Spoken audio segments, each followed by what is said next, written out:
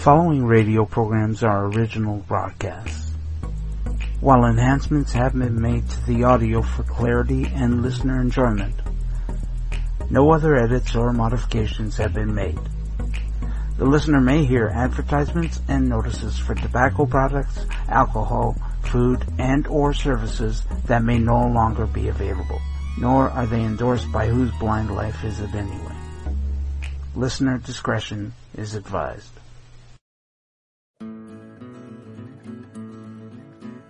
Hello everybody, this is Monica, welcoming you to another Sunday afternoon of the Afternoon Radio Theater Sunday, and I'm here with my guru, Victor. Merry Christmas. And we want to welcome you. We're doing Christmas shows the whole month of December. So, just sit back with us, take your shoes off, and enjoy yourself. If you like what you hear, we're on Facebook, YouTube, Twitter. You can go up there and comment. We'd be glad to have comments, suggestions. And if you don't like doing any of that stuff, you can catch us on any podcast. We're on all of them. Spotify, QCast, Apple, even Alexa will go get them. So, anyway, the first one that we're going to do is, at the end of the show, I'll tell you how you can contact us, like I've been doing. But anyway, this first one is, it's for the kiddos. It's the Aldrich family selling Christmas cards, and the Aldrich family, Henry Aldrich, he's always this well-meaning, he reminds me of Dennis the Menace, except he's a little older. He's this well-meaning kid that's always, he wants to start out to do something good, but then he'll always get it messed up somewhere along the line. And he has this kid that's with him, I forgot what his name is, and he tries to straighten him up, but Henry, he kind of always thinks he's right, but anyway, this one's called Selling Christmas Cards, and hope you like it. The Aldrich Family, based on characters originated by Clifford Goldsmith, and starring Ezra Stone as Henry, with Jackie Kelk as Homer. Henry Aldrich! Coming, Mother.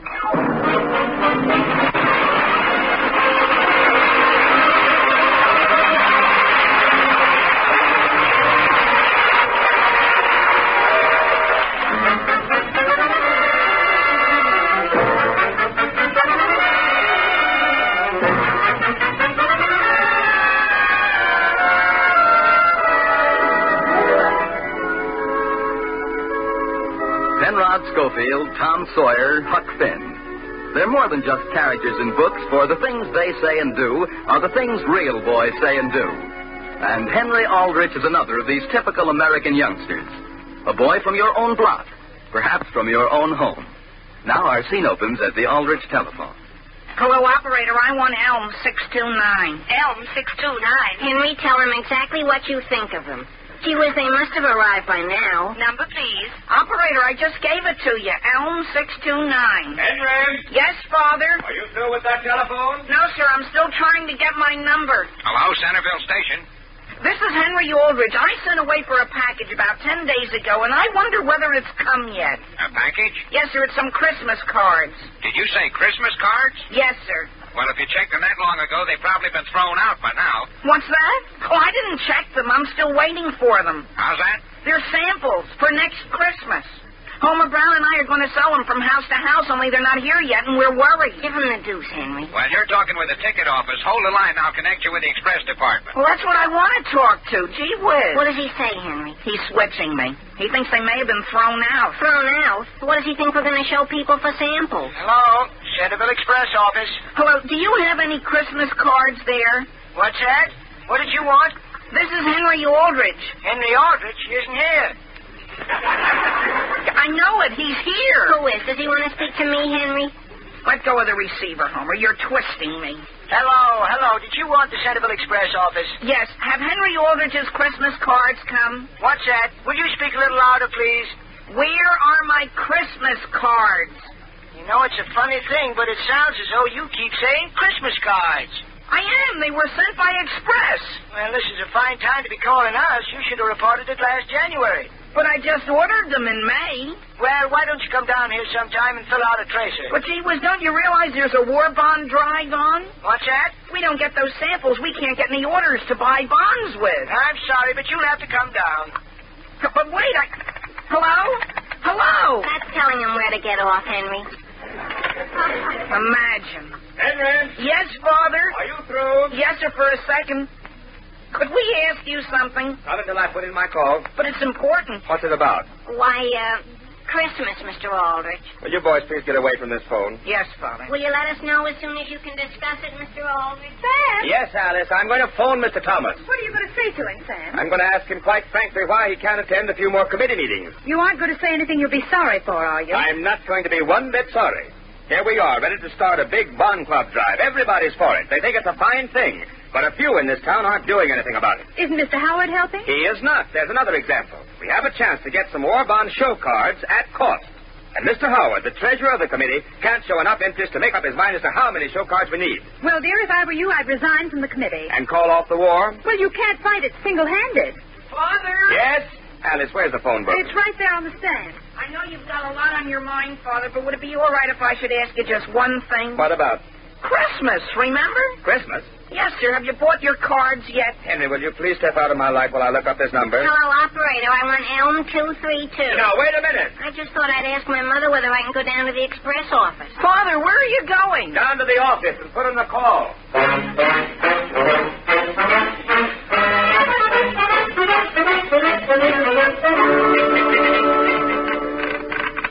Now then, tell me once more why you came down here to the express office. Well, I'm Henry Aldrich, and my friend and I are going to sell Christmas cards, see? Say that again, please. You're doing what? We're selling Christmas cards for next Christmas. Oh, well, I wouldn't be interested. But wait. You told us to come down here. Here's the whole thing. We sent away for some samples, see? We're going to take orders, but you don't have to put any money down until September 1st, and we'd like to know where they are. Is that clear? Yes. Where what are? Our Christmas cards. Henry, maybe I better explain it to him. No, Homer, you'll only confuse him. All I know is there's nothing like that here. Well, what are we going to do? Here it is June, and Christmas is getting closer every month. I'll say. And gee whiz, we're going to use all the profits to join the War Bond Club. You are? Well, I'll take a good look, but I'm pretty sure that if there were any Christmas cards in this office, I'd know about it. Could one of you boys help me with this package, please? Yeah, sure. Hello, Mrs. Howard. Hello, Henry. Oh, thank you so much. That's all right. This is heavy, isn't it? Thank you. I always said you were a gentleman. Well, thank you, Mrs. Howard. Would you be interested in some samples of Christmas cards, provided we can find them? That's very funny. What is? No, really, Mrs. Howard. We're selling them for bonds. For what? Don't you know? War bonds. We're going to give 10% of our income. Wouldn't you like to have us come over as soon as our samples come and take an order? You want me to sit down on a hot day like this and pick out my Christmas cards for next winter? Why not? And, Mrs. Howard, I guess we haven't made ourselves clear. What they do is print your name on each card. That's what takes the time. Sure. Especially if they print it in Old English. You mean it takes 6 months? Well, if you want it done right, it does. And, Mrs. Howard, if you put it off, the first thing you know, snow will be falling and the Christmas bells will be ringing. My goodness, what's that? What's what? Oh, just a freight train. Oh. Couldn't we interest you, Mrs. Howard? Just to sort of help our drive. Well, do you have any playing cards that aren't too fancy with just Merry Christmas on them? Oh, yes. I'm pretty sure we have. And they're cheap, I think. Well, I'll tell you what you do. Mr. Howard does all the ordering, so you phone him, and if it's all right with him, it's all right with me. Well, thanks very much. Do you want your name printed in Old English? Yes, you might as well, as long as we've got plenty of time. Say, Henry, there's no shipping here that I can locate. You're sure? Oh, Yep. Mr. Harris, I want to send that box of books there, collect. It's all marked and everything. Yes, ma'am. You want to wait for a receipt? No, I'm in a hurry. I want to get home before I get stuck in a snowdrift. What's that? What's that? Merry Christmas. What did she say? It's all right. Are you sure our package isn't here? Yes, sir. Because, see, how are we going to buy bonds if we can't go to work? You're buying bonds? Sure, that's what this whole thing is about. Sure. Henry and I are having a drive. In conjunction with the rest of the town? Oh, sure. Well, I didn't know it was that important. Now, you say your package was shipped about how long ago? 10 days ago, wouldn't you say, Homer? That's the way I figure it. I see. Do you know whether it had anything breakable in it? Breakable? Yes, any glass. Glass? No, I wouldn't say so. Would you, Homer? No, I've never seen a glass one that I can remember. No, I'd say definitely no glass. Well, let's fill out one of these blanks here and see whether we can get a tracer started. And please make it urgent. Oh, yes. And add no glass. Do you think it'll take very long? Because until it gets here, we're practically at a standstill. Well, I don't suppose I ought to do it, but since it's connected with the Bond Club drive, I'll send the main express office a wire.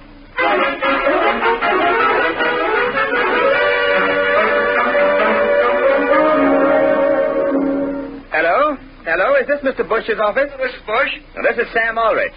Say, I was just talking with Ted Thomas. I asked him to do a little work on this Bond Club committee, and he seemed very much pleased. Yes? In fact, he said he was for it 100%. Fine. The only thing is, he says he's sorry he has a couple of other things that he's going to have to give his time to, and he suggested you take his place. Now, that's for the bond committee, Sam? Yes. That's fine. That's just fine.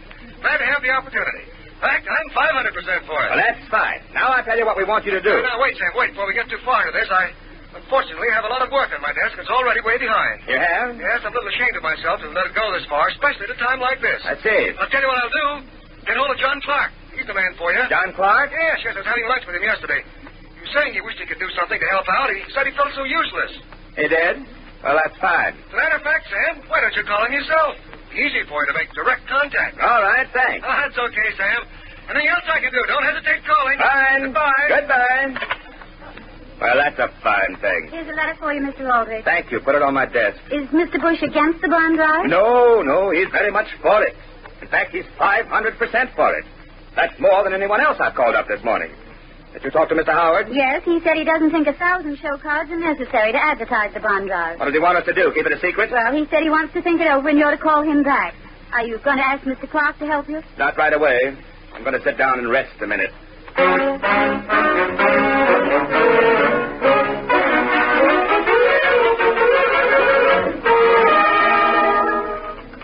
Henry, let's see the telegram the express company sent us. I still can't believe it, Homer. Read it again. It says, Aldrich, Centerville, have no record shipment of Christmas trees this year.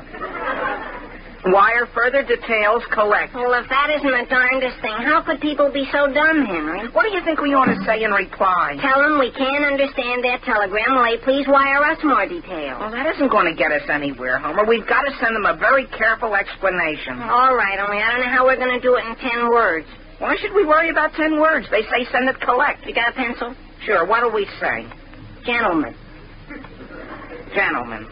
Then how about don't want Christmas trees? Sure. That'll tell them. We cannot purchase war bonds because order we placed 10 days ago has not arrived. Sure. Have you misplaced Christmas cards? Some of those were New Year's cards, Homer. They were? Let's just say, have you misplaced holiday greetings? That's good. That'll tell the whole story. Here, Homer, take it over to the ticket office and finish writing it down while I phone Mr. Howard. What for? Tell him his wife wants him to place an order with us. You know, the more I think about this telegram, the better I like it. What's Mr. Howard's number? 855. 855? Sure. Number, please. Elm, 855. Elm, 855. Henry, do you think we ought to cut out any of this just to reduce the cost? What do you think? Well, the only word that isn't necessary is gentlemen. Why should they have to pay to be called a thing like that? Okay, scratch it out. Mr. Howard speaking. Hello, this is Henry Aldrich. What did you say, Aldrich? Yes, sir. Oh, yes. You're calling about the cards, aren't you, Aldrich? The cards? Yes, sir. Well, that's a coincidence. I was just sitting here thinking about them. You were? About how large are they? Well, I'm sorry, but the samples aren't here yet. Have you any ideas of the price? You mean by the dozen? Oh, you aren't trying to be sarcastic, are you, Aldrich? What's that? Well, I'll tell you what I'll do with you. If your heart's set on it, I'll settle for $500. What's that? But not one more. That's all we have. 500? That's right. Well, what kind of lettering would you like on them? Something in the way of Old English? Old English? Don't you think block letters would be easier to read at a distance? At a distance? Well, they're going to be tacked up on telephone poles, aren't they? Are they? Is this Mr. Howard? Yes, this is still Mr. Howard. Are you sure you want 500? Yes, sir, we can cover this town easily with that. Goodbye. Homer! Gee whiz, we've got to send another telegram to the express company and hurry them up. Why? Mr. Howard's taking 500. In Old English?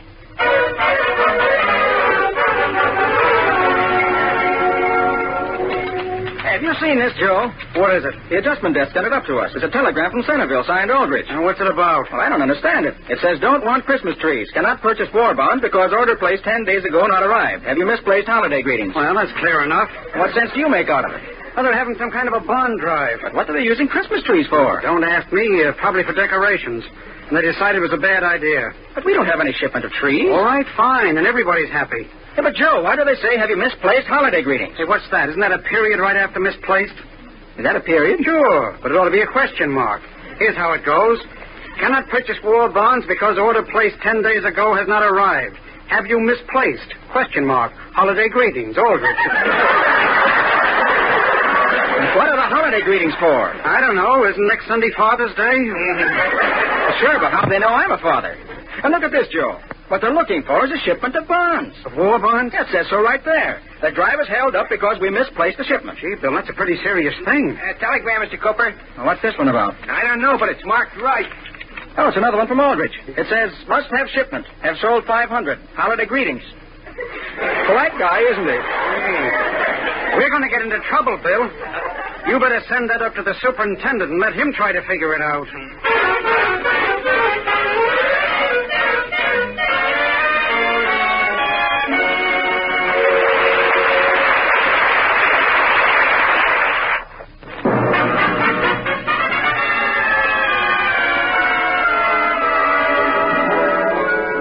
Now getting back to the troubles of Henry Aldrich.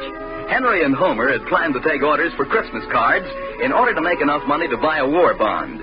When the samples for the cards did not arrive, they wired the express company. They wired a second time.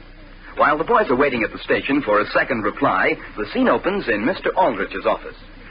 Hello?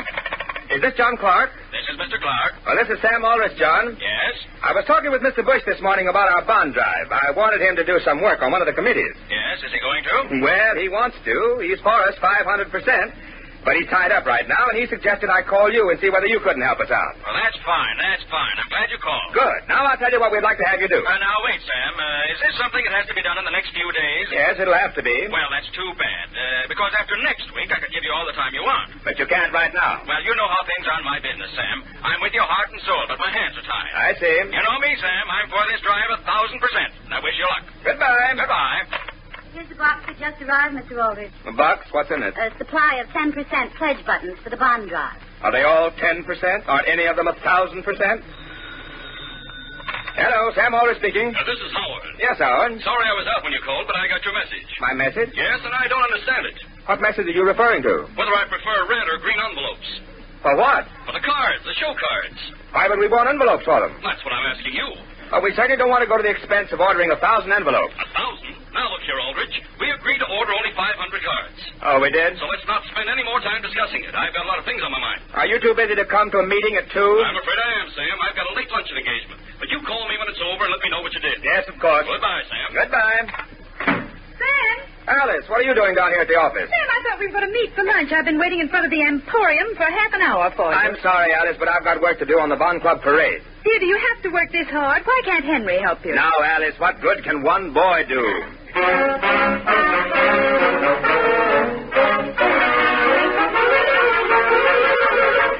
Read it again, Henry. I've already read it 4 times, huh? Well, read it again. I can't believe it. Aldrich, Centerville, greetings to you. Entire force trying to trace shipment for bond drive. If unable, locate, advise reordering through Treasury Department. Please wire further wishes. They're crazy, Henry. And it's signed by the General Superintendent. Well, that's what's the trouble. Do you know what my father does when he can't get action? What? He goes straight to the president of the company. Does that help? Sure. Let me have your pencil. Here. Gee whiz, don't they realize we're losing orders left and right? And, Henry, what about the big parade? We don't want to ride on the float if we haven't even bought our bonds. That's what I say. What are you writing? President of the Express Company. Time is growing short. Now, how about time is shortening? Yeah, time is shortening. Losing orders. What will we do about bond parade? Please send greetings. That's telling them, Homer. Do you think it's clear? Clear? Why, it's as plain as day. And look, just as soon as we've sent this, let's call Mr. Howard again. What for? I just thought of something else we forgot to ask him.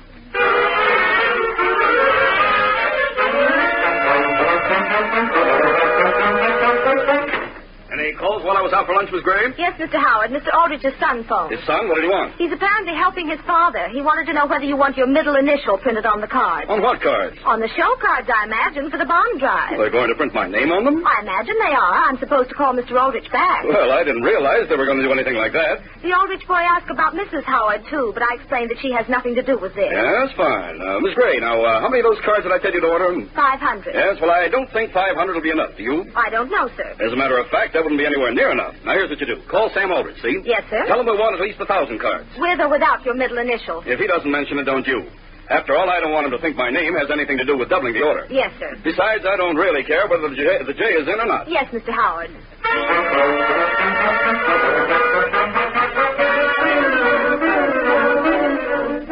Mr. Aldrich. Yes, Miss Thompson? The editor of the Times is here. He wants you to go over some copy with him. Yes, of course. Tom, come on in. Oh, hello, Sam. I just stopped by to show you the story about the bond drive we're running tonight's paper. Fine. Better give it the front page, nearly half a column. Yes, half a column. You couldn't spare any more than that? Well, half a column's quite a bit, Sam. Tells the whole story. The only thing is... Sam, you know me. I'm for this drive, but I can't overdo it. After all, my subscribers expect to find some news in the paper. The only thing is, Tom, the other paper's going to give their entire front page. We need the same from you. You mean some of the folks are against this drive? No, most of this town is working its head off. But there are a few, Tom, that need waking up. They're the ones we've got to sell on investing 10% of their income for the rest of this war. Ah, don't you worry, Sam. Everything's going to be fine. Excuse me. Hello, Sam Aldrich speaking. Mr. Aldrich, this is Centerville Station. We got a telegram here for you. Telegram for me? I think it's for you. It came in while I was out. It says Aldrich, Centerville. Now, go ahead. Who's it from? The president of the express company. From whom? What's he say? What's it about? He says, greetings. Am doing everything in my power to facilitate your bond drive. If you do not get fullest cooperation from our local representative, please wire. Well, then you say that's from the president himself? Yeah. And he's doing everything in his power to facilitate our bond drive? Yeah. And what's the rest? If we do not get fullest cooperation from local representatives, please wire? Yeah. And greetings. Greetings. Yeah, but that's not the important part. And you say it's signed by the president? Yes, sir. Are you sure that's for me? It's addressed to Aldrich. Well, then I guess it is. Yeah, goodbye, Mr. Aldrich. Goodbye. Well, Sam. What's that, Tom? Isn't everybody that gets a telegram like that? I beg your pardon? Now, tell me frankly, Sam, about how much space do you think this paper ought to give to make this drive a success? Well, to tell the truth, that should be up to you. But we'd like a lot more than we're getting, a great deal more. And frankly, Sam, I think you should have it. Oh, excuse me. Hello, Sam Aldrich speaking. Mr. Aldrich, this is Mr. Howard's secretary. Yes? Mr. Howard wanted me to tell you that if you feel we need 1,000 of those show cards, it's all right. Yes? Well, I'm glad he came around to my point of view. I'm just sorry I didn't ask for 1,500. Well, I think it would be all right if you ordered 1,500. You mean it's all right with Mr. Howard? Oh, yes. And print them any way you want to.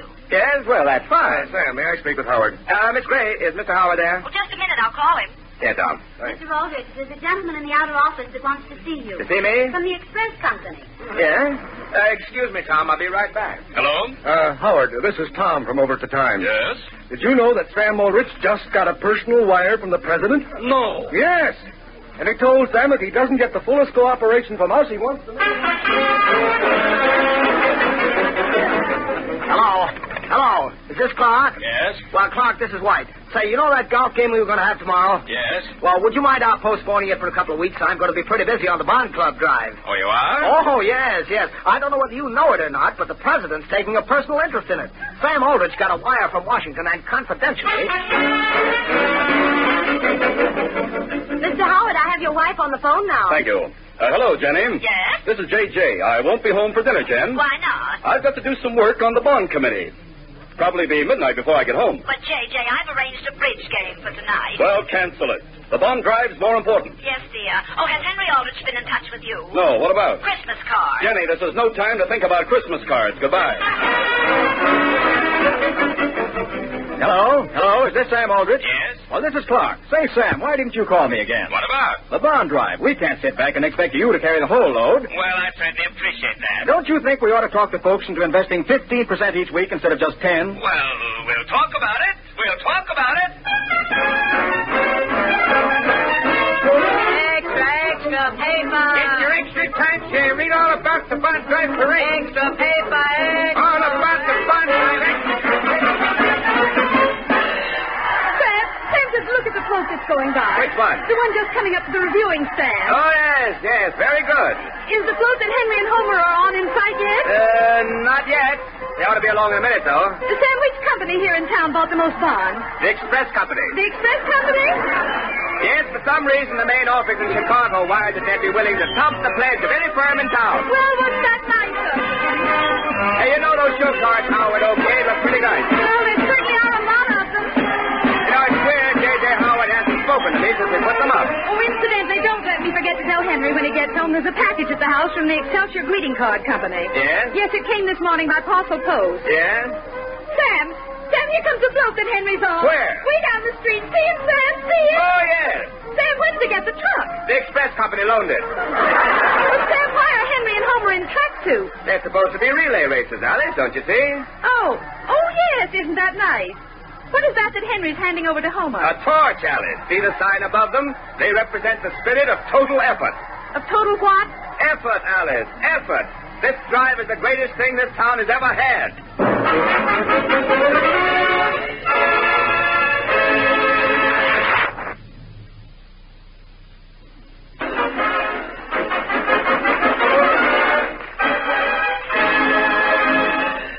Listen again next week, same time, same station, for another sparkling half hour with your favorite youngster, his family, and his pals. The Aldrich Family, starring Ezra Stone, is written by Clifford Goldsmith. This next one is Abbott and Costello. It just simply entitled Christmas Show. And if you know anything about Abbott and Costello, they're funny guys. Victor likes Abbott and Costello. I love Abbott and Costello. A lot of people. Yeah, I know you do. And so I kind of picked it for him, but I know a lot of people love Abbott and Costello. So kick back and enjoy the show. The Abbott and Costello program. The Abbott and Costello program, with the modern rhythm of Will Osborne's orchestra, Iris Adrian, our singing star Connie Haynes, and spotlighting that chunky, chubby little cherub who, when caught asking a neighbor lady to take her shoes off because his Uncle Artie Stebbins said she had crow's feet, calmly said, "I'm a bad boy!"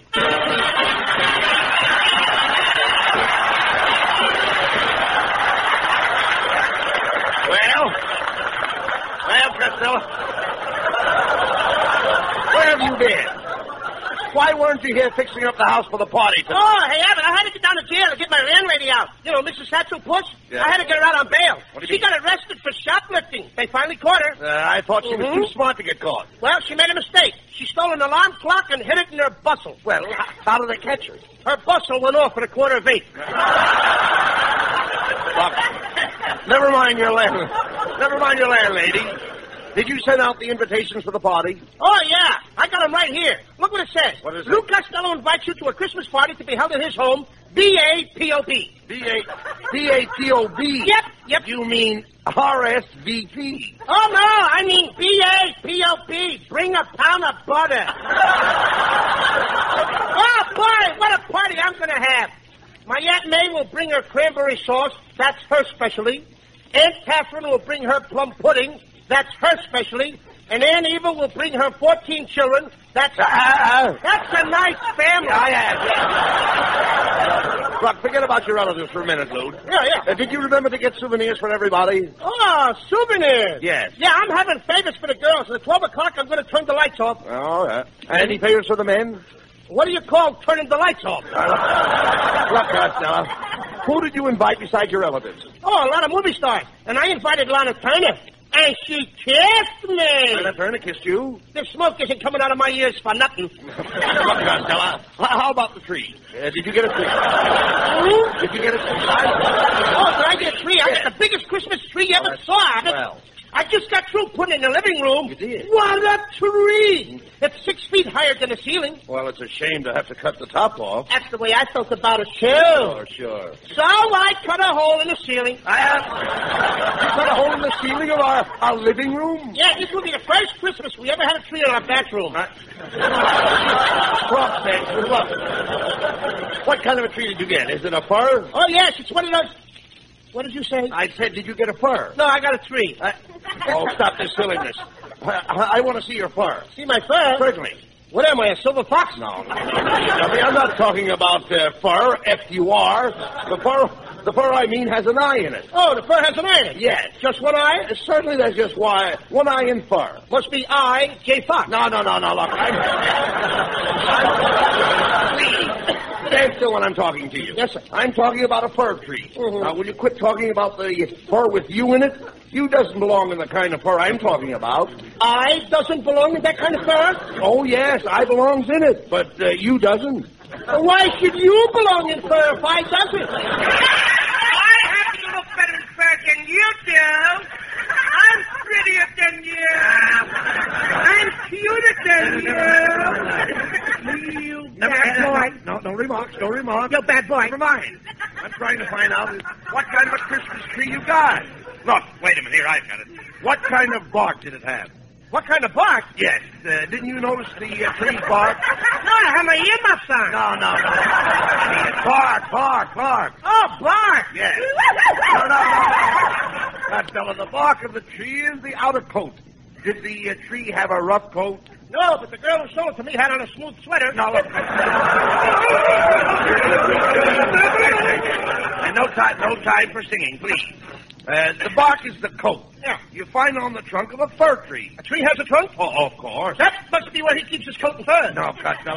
I'm going to try to explain it to you. Now, Yes, you would. all Christmas trees belong to the pine family. Oh, no, they don't. Oh, This yes. Christmas tree belongs to me, brother. Now, wait a minute. Let the Pine family get their own tree. Forget the pine family, Costello. I don't think you know anything about trees. Who don't? You don't. I do. I raise my own trees. Did you seed them yourself? Did I see them? Yes, I asked you, did you seed your own trees? Yes, I seed them every day. I seed them this morning. I seed them last night. You can come over and seed them anytime you want. How can I seed them when you seeded them first? Look, Abbott, what have I done in front of my house? Trees? Did you see them? No. Did I see them? Yes. In other words, you looked at my trees, but you didn't see them. That's right.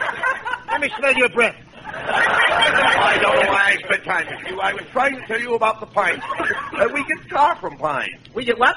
Tar. Haven't you ever heard of pine tar? No, but I heard of a tree tar. Tree tar? Yeah, clang, clang, clang, went the tree tar. Clang, clang, clang, went the tree tar.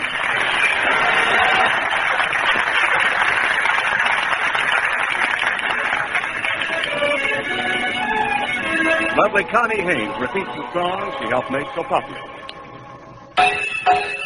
With my high Dutch collar and my high top shoes and my hair high up on my head, I went to leave a jolly out upon the trolley and lost my heart instead.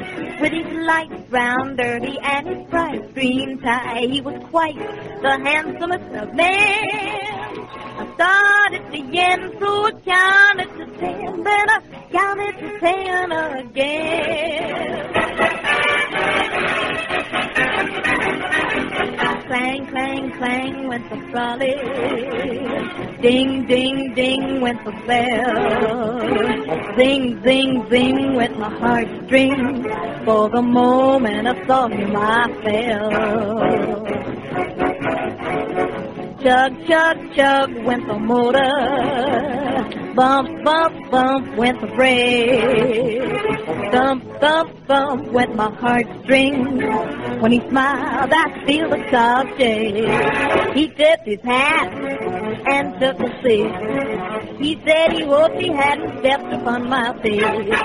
He asked my name, I held my breath. I I couldn't speak because it scared me half to death. Buzz, buzz, buzz went the buzzer. Flop, flop, flop went the wheel. Stop, stop, stop went my heartstrings. As he started to leave, I took hold of his sleeve with my hand. And as if it were planned, he stayed on with me, and it was grand just to stand with his hand holding mine to the end of the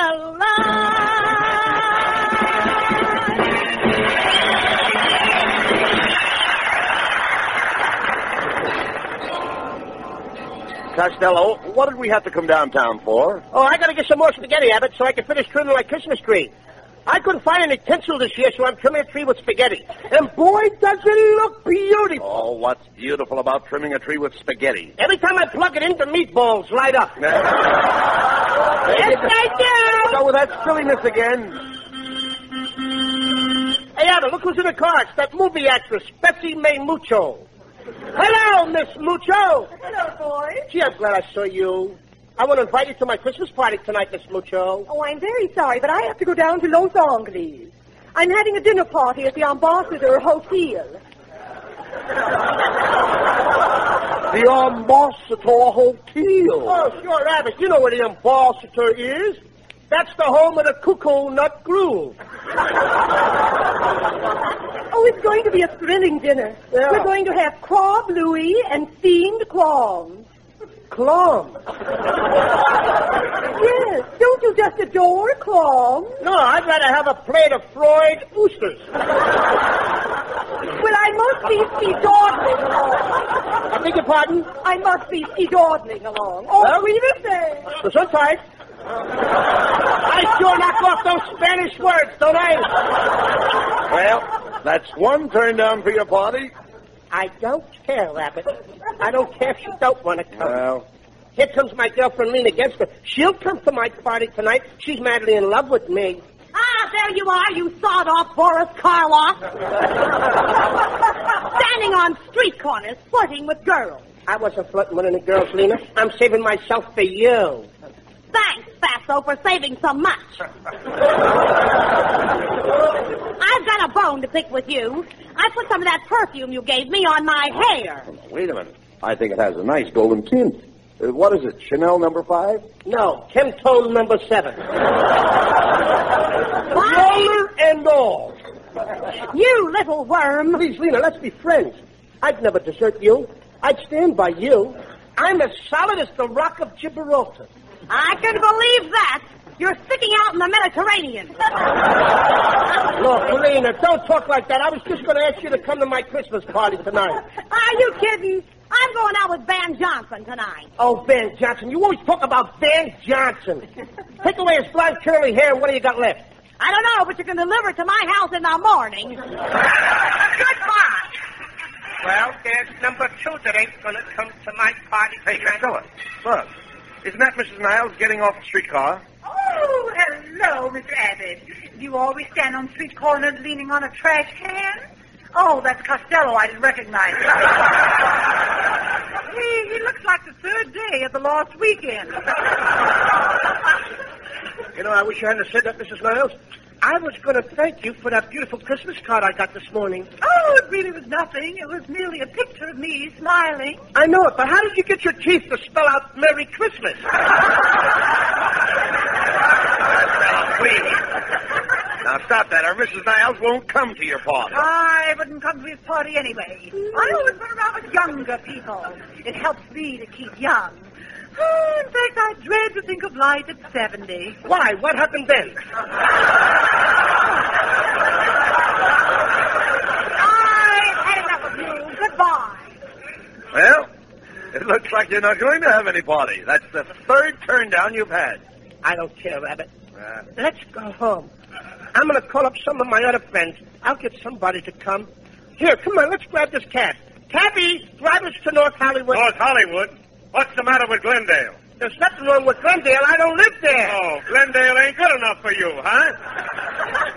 Go on, Costello. Say it. Glendale is a one-horse town. Glendale ain't a one-horse town. Oh, then why did I lose my job with the city street department? Go on. Go on, don't stand there. Say it. Tell people I'm not a citizen of Glendale. Go on, say I never even voted. You voted. 3 times, huh? Go on, start a rumor. Tell everybody I got paid when I voted. Melonhead, you didn't get a cent for voting. Oh, the $6 they gave me was for a dog license. Oh, now I'm a dog, huh? Tell everybody I'm a dog. Throw me a piece of liver. I wouldn't throw you my liver. What's the matter with your liver? All right, you tell me what's wrong with my liver. Get a load of this punk. Now, he wants me to go to school for 4 years, study day and night to be a doctor, just so I can tell him what's wrong with his liver. Melonhead, I don't want you to go to school. Oh, you want me to be a moron like you? Please, fellows, this is the Christmas season. Remember, peace on earth. Yeah, Melonhead, why do you have to pick on me like this? Yes, Melonhead. Have you ever heard of the expression, turn the other cheek? Boys, you're right. I feel sorry for everything I said here tonight, and I'd like to turn the other cheek so I can feel the humility. Costello, will you please slap me? You mean that? Yes. You mean... Oh, I slapped you before I shoot, didn't I? That's all right. I slapped you. Okay. Now, slap the other cheek. Here. Are you kidding? No. Hey. Thanks, Costello. You know, nobody would ever believe that Melonhead would turn the other cheek. Costello? Yeah. Will you please write down on this paper here that I did? Oh, sure. I, Lou Costello, slapped Melonhead on both cheeks. There you are. I suppose you're going to show this to all your friends. No. I'm going to show it to my lawyer. I'll sue you for assault. I'll sue you for battery. Get me a lawyer. Get me a judge and a jury. I'll fix you. Get me out of here!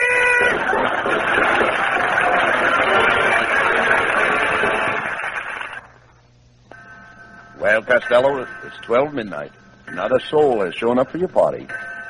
I can't understand it. I don't know. Nobody showed up for my party at all. I thought my girlfriend Lena would surely show up. Yes. It's a shame that you aren't going to get to kiss her under the mistletoe. The what? The mistletoe. Didn't you ever kiss a girl under the mistletoe? No, I always kiss them under the nose. Well, it looks like nobody's going to kiss you tonight. Yes, Abbott. All my friends have deserted me. I'm just a failure. Ah, no, you're not, Costello. You're a big success. No, Abbott, I'm just a complete flop. No, you're not, Costello. You're a great guy now. No, Abbott, I'm just a sawed-off, little, ugly-looking dope. Well, don't stand there. Argue with me. Oh, stop this, Costello, please. I'm going to bed, Abbott. Good night. Wait a minute. Aren't you going to hang up your stocking? No. Santa Claus won't even come here. Now, that's wrong, Costello. Santa Claus loves everybody. He doesn't love me, Abbott. He don't. Santa Claus has never come to my house on Christmas since I was 7 years old. I was a smart-aleck little kid in those days, just like some boys and girls are today. I went around saying I didn't believe in Santa Claus. If a kid come up and said he believed in Santa Claus, I used to say, you're nothing but a sissy. There ain't no Santa Claus. That's your father. But now I realize how wrong I was. I want to tell all the little boys and girls what happened to me. Let's all be children again. Let me take you back to Christmas Eve some 20 years ago. I'd been out all day playing with my friends Chowderhead Abbott and Skinny Niles. It was a beautiful Christmas Eve. Snow was falling, and you could see the lights on the Christmas trees and all the houses. I'm dreaming of a white Christmas, just like the one we used to know.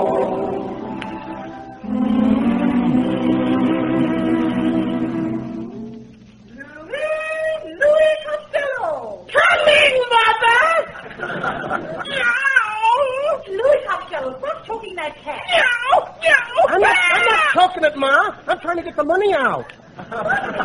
Well, there's no money in that cat. Yes, there is. Last night when Pa was playing poker, I heard him say, everybody put money in the kitty. Oh, that's must be your father now. No, that was kind of a sneaky knot. It's probably the Iceman. Oh, never mind the door. I'll see who it is. You go wash your dirty face. Oh, Ma, why can't I just go up and cover the dirt with powder like you do? Merry Christmas, Costello. Merry Why, it's the little Abbott boy and the Niles boy. We came over to tell you what Louis did. He came over to my house and asked my mother to bend her head down so he could see her horns. You snitcher. Why, Louis Costello, you naughty boy. Whatever made you think that Mrs. Abbott had horns? I heard you say that when she got dressed up, she looked like the devil. Yeah, Nanny, don't. She did either, Miss Costello. Louis said my mother keeps a cat in the icebox. Why, Mrs. Niles does not keep a cat in her icebox. Then why does everybody say she's got a frozen puss? You children stop this arguing, and Louis, you get ready for bed right away. Santa Claus may be coming along any minute now. Good night. Gee, I can hardly wait till Santa Claus gets here. Listen, Kenny. I hear sleigh bells. Yeah, and I can hear him walking around on the roof. He's getting ready to come down the chimney.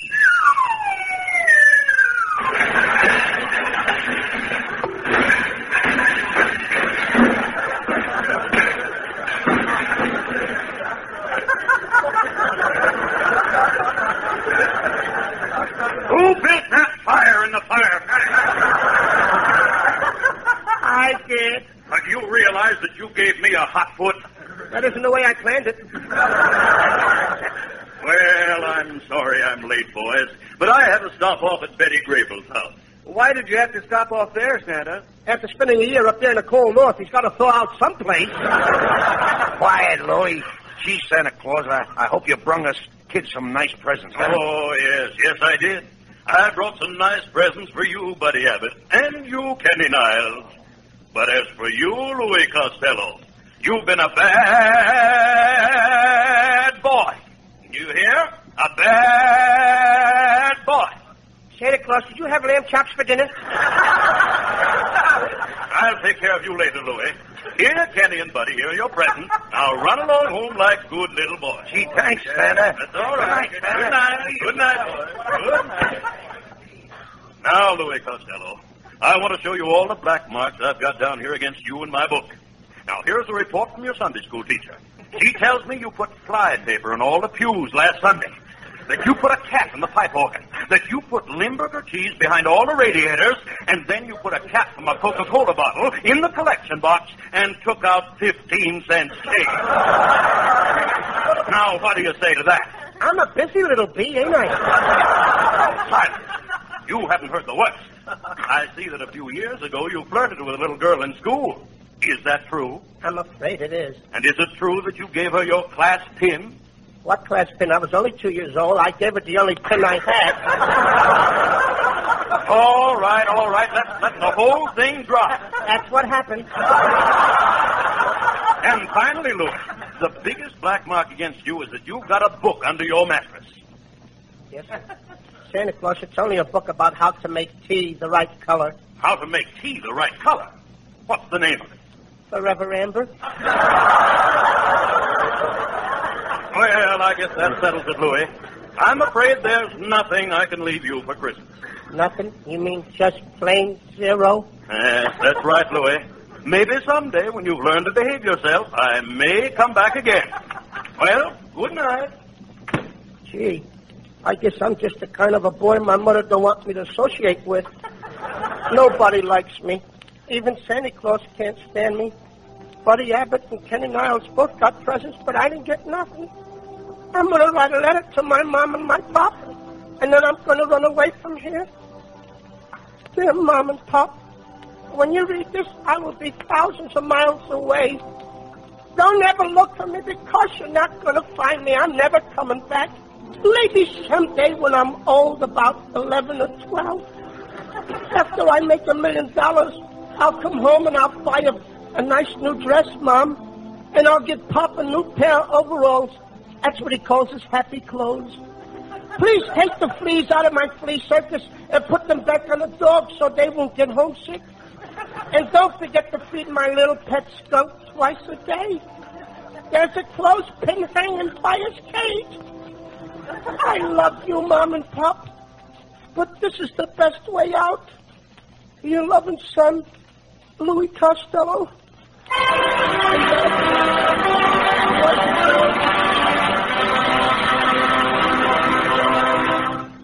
Boys and girls, that happened over 20 years ago, And Santa Claus has never come back to see me to this day.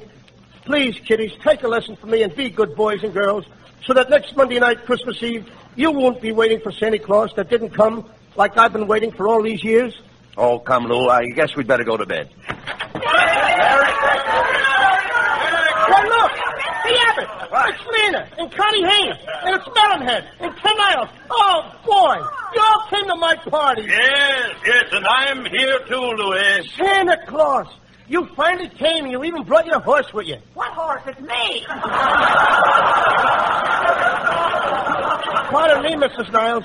Gee, I didn't dream that anything like this was going to happen. I thought that nobody cared about me anymore. I was dreaming of a sly Christmas. I thought my friends had passed me by. Why, you know, Costello, that you're one fellow that we all think you are loved by both the kids and old folks, though you have whiskers on your jokes. May your life be merry and bright, and may all your Christmases to be. Help me, Mrs. Niles.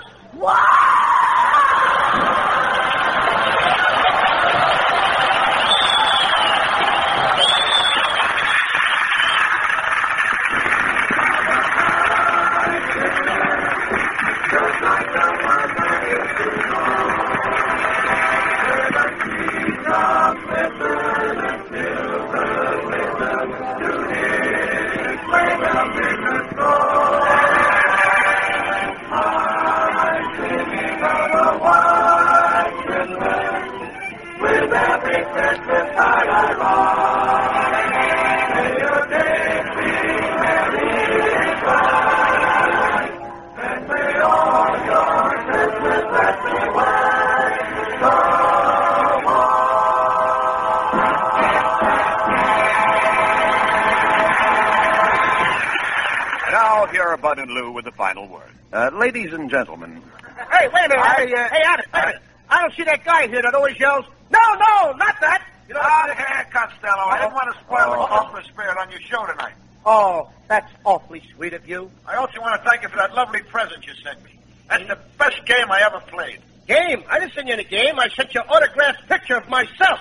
How do you like that? My wife and I sat up all night trying to pin a tail on it. Good night, folks. A Merry Christmas to everybody. Yes, Merry Christmas to everybody. And don't forget to buy another Victory Bond at your local theater. Merry Christmas to everybody in Patterson, New Jersey.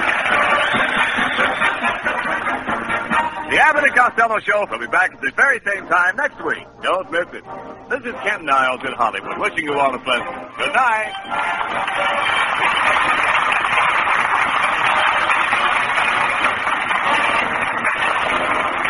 This is the National Broadcasting Company.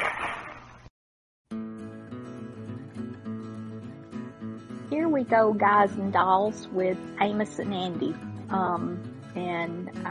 If you're familiar with old-time radio, you know who Amos and Andy were. They were two kind of crazy guys. I liked it, but I always have liked this show, especially the end of it. And weren't they? When you hear the end of it.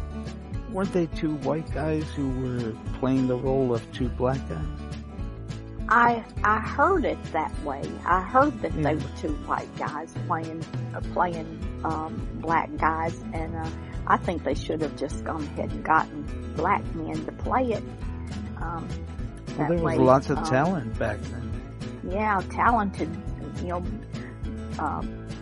Black people didn't get to show their talent back then like they do now. So, I think that's what they should have done. But they tell me that it's two white guys playing the part of two black men.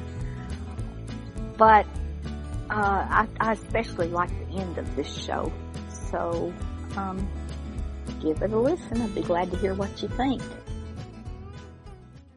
Campbell's soup bring you Amos and Andy.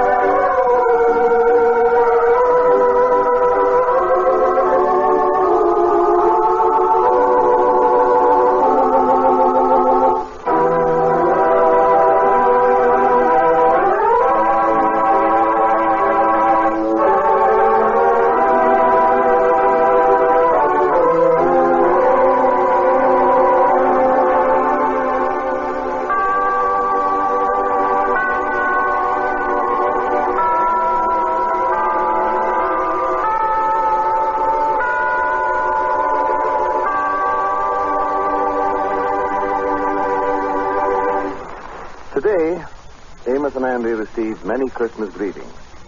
Both boys are extremely happy and are looking forward to Christmas Day.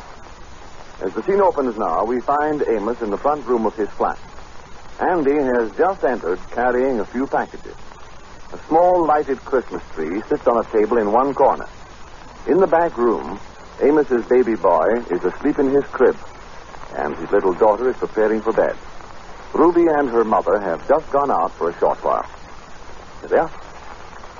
Well, come in there, son. You look like Santa Claus there with all that stuff. Yeah, how is you, boy? How is Fine. you? Merry Christmas. Yeah, same to you. Doggone, that tree looks good. Yeah, don't it look pretty? Yeah, wait a minute. Let me lay these packages down here on the sofa. Oh, you making the rounds, ain't you, son? Yeah, making the rounds, spreading good cheer. Yes, sir. Oh, boy, that is a pretty tree, too. Yeah. Got a lot of lights on there, boy. Yeah, we saved some of them from last year, and then we got another new string this year and added on to it. Oh, that's good. Yeah. Well, we just decorated that tonight. Ruby and her mama is going out to take a few things to some poor people that they know here in town. They'll be gone about an hour. Yeah, well, I'll leave these packages here. Leave these, all of them? Oh, sure. Here's one for Ruby. Here's one for Mama. Oh, gee. There's one for you right there. Oh, thank you. And there's a little rattle in here for your baby. Oh, gee, really? Look at this. And here's a package for your oldest child, your little girl. Oh, I certainly hear Santa Claus this year, Andy. Thank you so much. Well, that's all right. I feed a lot of stuff over at my place from your house. Yeah, well, just like I told you, Andy, it ain't much, but we wanted you to know that we love you and we are thinking about you. You know that. Oh, well, Amos, I feel better this Christmas than I ever felt. Yeah. By the way, when you open up your packages? Well, the kids get up early, and, well, we all get up and start early Christmas morning. And, by the way, don't forget, you promised me this morning that you'd be here for Christmas dinner with us. Yeah. Well, that sure is nice of you, all right, because the other Christmas dinners didn't work out so good. Oh, they didn't, huh? Well, we want you here, so now we're going to count on that. Oh, yeah. Well, that's swell. Well, I gotta get going, son. I gotta drop in on 2 or 3 people, say hello to them. Yeah, well, I hate to have you rush off, Andy. Don't you want to sit down a little while? No, I'll get going, son. Just want to come by here and kind of wish you a Merry Christmas tomorrow. Uh-huh. Well, you know I wish you one, son. Yeah, by the way, you don't want to go with me now, do you? Stop in on some friends or something? Oh, no, Andy, I can't. I'm going on back now and see that the baby is covered up in the crib and say good night to Arbadella. You know, she wants to know all about Christmas. She can't wait till tomorrow. Yeah, well, that's great, son. Well, Merry Christmas again. Well, same to you, and thank you for the packages, Andy. You're welcome, Amos. You're welcome. So long. So long, son. Bring forth the royal diadem and crown him Lord. Well, honey, you was in bed, ain't you? Daddy, can I turn on the little radio for a minute before I go to sleep? Well, just for a minute or two, I'll snap it on for you. There he is. We let it warm up a few seconds. We don't want to wake up baby, you know. Oh, music never wakes him up, Daddy. Yeah, well, now, let me straighten your covers out a little bit here. Mm-hmm. You said your prayers? Oh, Mama heard my prayers before she went out, Daddy. Oh, that's good, yeah. Glad the of Paul that. Taylor Chorus continues with the Lord's Prayer. Yeah, well, now, you get under covers, honey. Daddy, could you get some Christmas music on the radio? My darling, this is the very best Christmas music you could get. This is the Lord's Prayer. I can say the Lord's Prayer with Mom. She's been teaching it to me. Yeah, I know she is. What does the Lord's Prayer mean, Daddy? Well, it means an awful lot. And with the world like it is today, darling, it seems to have a bigger meaning than ever before. What does the Lord's Prayer mean? The Lord's Prayer, well, darling, I'll try to explain it to you. Oh, will you, Daddy? Yeah, now you lay down and listen. The first line of the Lord's Prayer is this. Our Father, which art in heaven. That means Father of all that is good, where no wrong can dwell. Now the next line is, Hallowed be thy name. That means, darling, that we should love and respect all that is good. Oh. Thy kingdom come, thy will be done in earth as it is in heaven.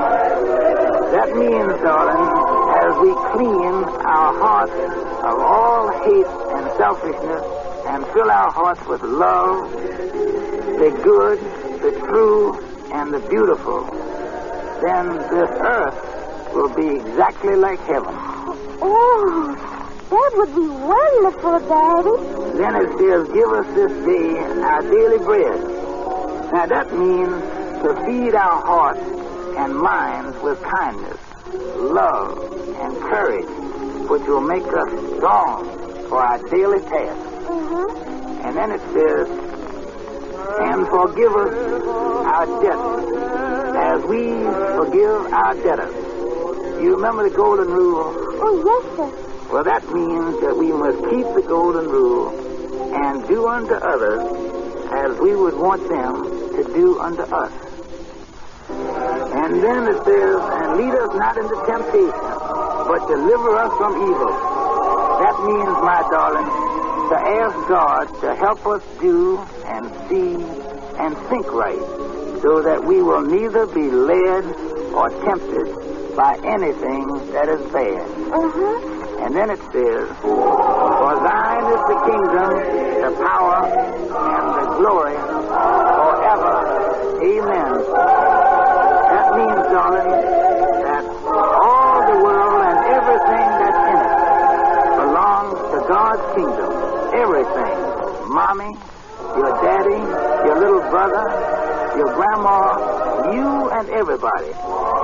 And as we know that, and act as if we know it, my darling, that is the real spirit of Christmas. Oh, that's good, Daddy. Well, darling, I guess I ought to turn off the radio and let you go to sleep. Good night, Daddy. Good night, my sweetheart. Daddy, Yes? will you leave the radio on while I go to sleep? All right, I'll leave it on for a couple of minutes, and I'll come back and turn it off, and you listen to the Christmas music.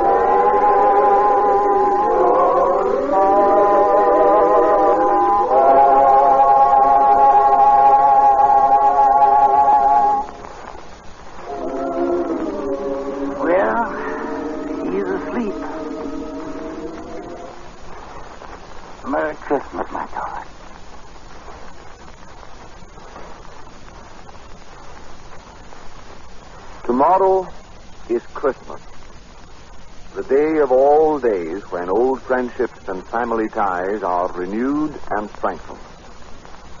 This year, more than ever, the real fundamental things in our life stand out from the trivial and inconsequential. The Christmas service at church has more meaning. The old words, freedom, equality, tolerance, character, take on new values. And most of all, we realize the importance in our lives of the people we like most. Some of us, just as some of you, are fortunate to have our families with us this Christmas.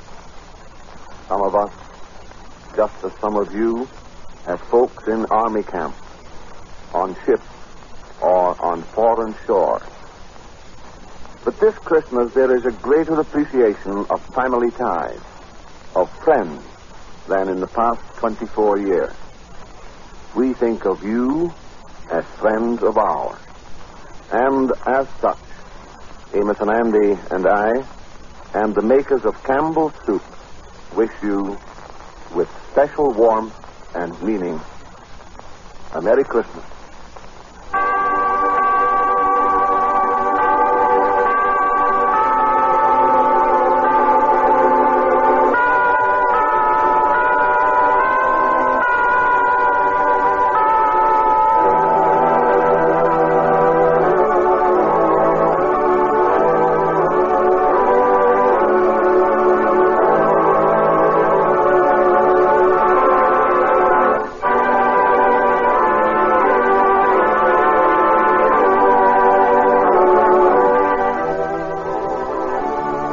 And Andy in person will return to you tomorrow at this same hour. This is Bill Hay speaking for Campbell's Soup, bidding you all good night. And inviting you to stay tuned in for Lanny Ross, who follows immediately on this station. Okay, this next one is Bing Crosby Christmas, and he had several Christmas ones, but this one I didn't like because the reason I didn't, y'all finally heard me say I didn't like something. Wow.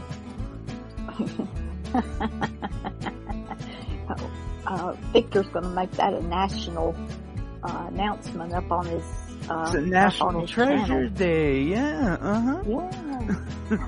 But I was really disappointed in this Christmas show that I have here because he mixed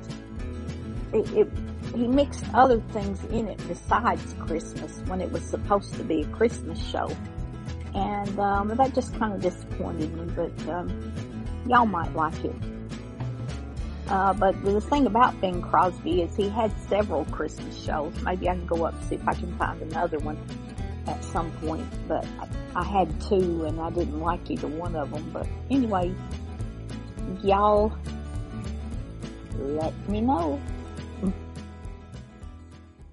Where the blue of the night meets the gold of the day, someone waits for me.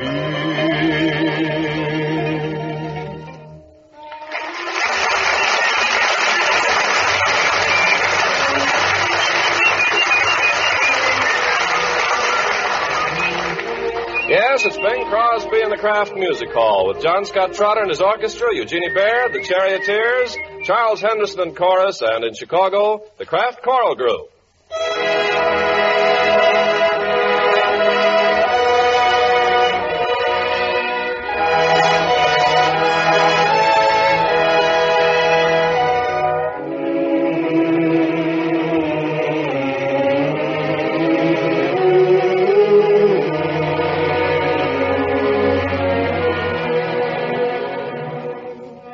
This is the 9th consecutive Christmas Bing has sung a Dusty Fidelis here in the Old Kraft Music Hall. As usual, he'll sing it first in Latin, then with everybody joining him in English. Surely this year, more people than ever before will want to raise their voices in a chorus of Come All Ye Faithful. Bing, I think it'd be nice if folks at home would join in, too, and folks all over the world. We're certainly counting on them, Ken. The home folks, wherever they may be, to help us sing this eternal hymn.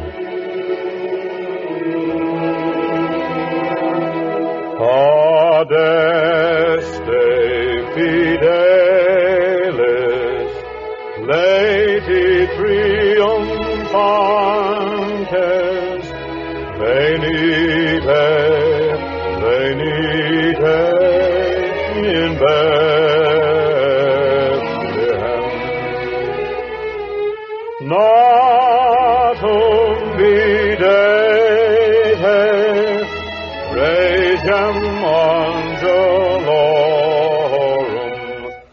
venite adoremus, venite adoremus, venite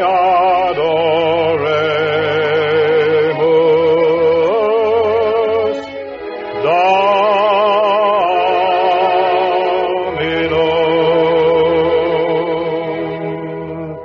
Now everybody here in the hall, John Scott, Eugenia Baird, the Charioteers, Charles Henderson in the chorus, as well as all you men wherever you are and everybody at home all together in your family's favorite key, once through in English. Oh, come, all ye faithful, joyful and triumphant. Oh, come ye to Bethlehem.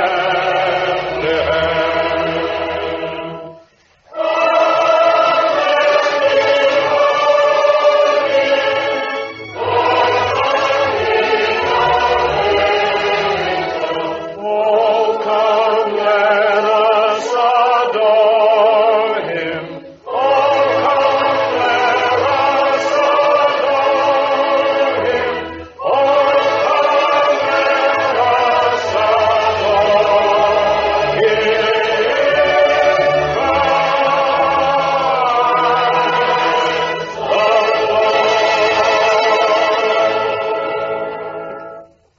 Thank you very much.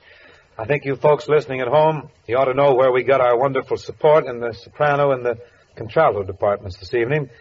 We're proud to welcome to the hall more than 100 young ladies from Uncle Sam's Navy. They're on their way to a preview at Paramount Studio where they will witness a flicker dedicated to their own branch of the service, a little item called Here Come the Waves.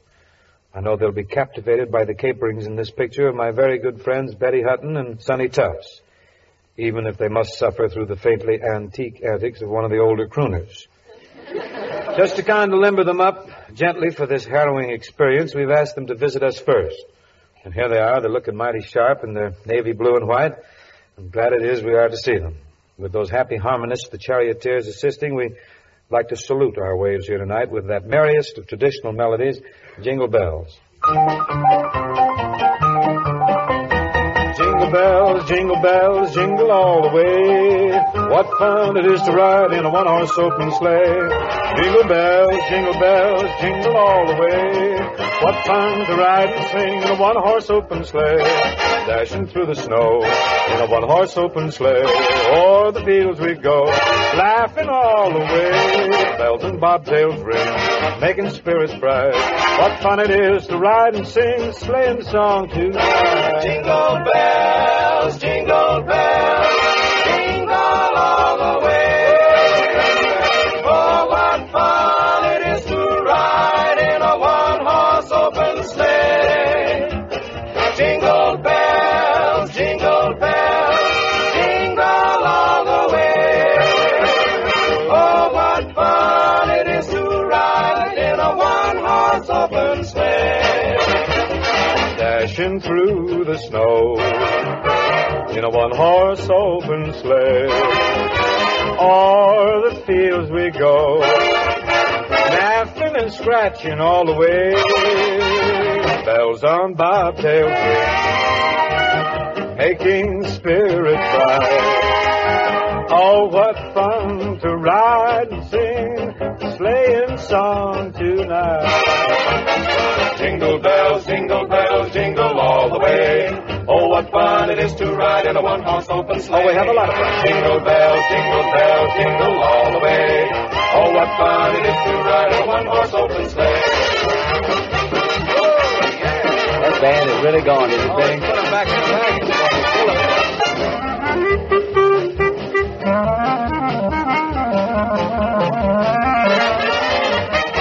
Jingle bells, jingle all the way. Oh, what fun it is to ride in a one-horse open sleigh. Oh, we have a lot of fun. Jingle bells, jingle all the way. Oh, what fun it is to ride in a one-horse open sleigh. Yes, got to associate that melody with everything Christmassy. Got to, just as this next character is associated with everything around the pantry. Lay it in there, Jack. I don't need to tell you, ladies, that there are just 2 more days of grocery shopping before the Christmas feasting really begins. But I do want to remind you of something for that grocery list tomorrow morning. It's Kraft cheese spreads for snacks on Saturday night or Christmas Eve, or for appetizers just before the Christmas dinner. Particularly, I want to remind you that the 4 creamy varieties of Kraft cheese spreads take just 2 ration points apiece. There's Kraft pimento and olive pimento spreads, the zestful roca spread, and Kraft relish spread with the bits of pickle all through it. Just set them out in their own glasses, put out some crackers, and snacks are ready. Sometime this weekend, you'll be glad, mighty glad, you remember to get some Kraft cheese spreads. Our lovely lady with the dulcet delivery, Eugenie Baird, brings us a stardusty ditty now. I Dream of You. Very pretty thing, too.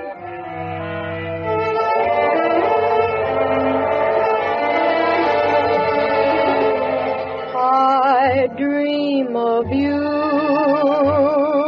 more than you dream I do. How can I prove to you this love is real? You're mean to me more than you mean to be. You just can't seem to see the way I feel when I am close to you. The world is far away. The words that fill my heart, my lips can't seem to say. I want you so, more than you'll ever know, more than you dream I do. I dream of you.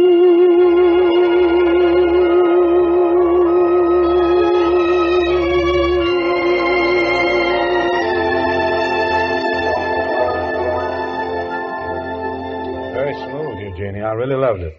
One of the season's top tunes, and deservedly so. I think it's number 4 on Mr. MF's LST, on Making Believe. I'm making believe that you're in my arms, though I know you're so far away. Making believe I'm talking to you. Wish you could hear what I say. I'm here in the gloom of my lonely room. We're dancing like we used to do. Making believe is just another way of dreaming, so till my dreams come true, I'll whisper goodnight, turn out the light, and kiss the pillow, making believe it's you.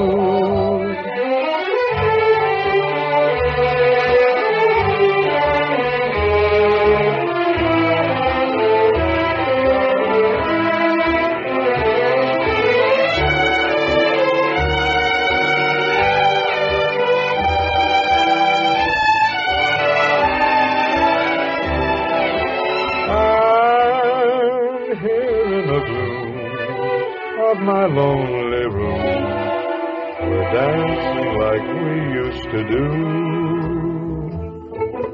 Making believe is just another way of dreaming.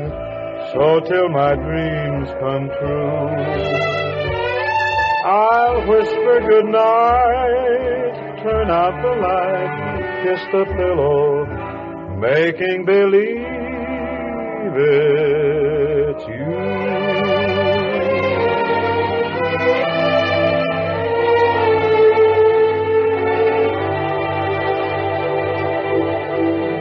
Charioteers come to us tonight laden with a message, thus combining happily entertainment and practical purpose. Knock it, men, right in yonder. Say, Jack, do you know who's beat to his sock? Who's that, man? Nobody but me. What's the matter, Bub? Been loading up a tanker all day long. Convoy's supposed to shove off tonight. You know one thing, Bub, you really talk too much. In fact, your mouth is too big. Now, my advice to you is... Shh, don't talk too much. Shh, don't know too much. Jack, don't be too hip, cause the slip of the lip might sink a ship. Shh, don't see too much. Shh, don't jive too much. Boy, don't be too hip, cause the slip of the lip might sink a ship. Now the walls have ears and the night has eyes. So let's be wise and trick those nasty, nasty spies. Shh, don't talk too much. Shh, don't know too much. Boy, don't be too hip, cause the slip of the lip might sink a ship.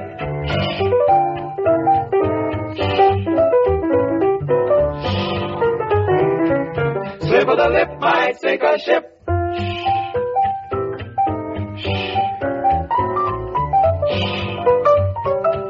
Look out, Dipper Lip. Don't let nothing slip. Now the walls have ears and the night has eyes. So let's be wise and trick those nasty, nasty spies. Don't talk too much. Don't know too much. Boy, don't be too hip, cause the slip of the lip might sink a ship. Don't talk too much. Don't know too much. Be like King Tut. Now, he won't talk, cause that guy's dead. So keep your big mouth shut. Fine men, very lovely indeed, very clever. One of the most welcome canciones to come up from south of the border is Cuando Vuelva a Tu Lado. Yes, sir, which has been Englished into What a Difference a Day Made. What a difference a day made. 24 little hours brought the sun and the flowers where there used to be rain. My yesterday was blue, dear. Today I'm part of you, dear. My lonely nights are through, dear, since you said you were mine. What a difference a day made. There's the rainbow before me. Skies above can't be stormy. Since that moment of bliss, that thrilling kiss, it's heaven when you find romance on your menu. What a difference a day made, and the difference is you.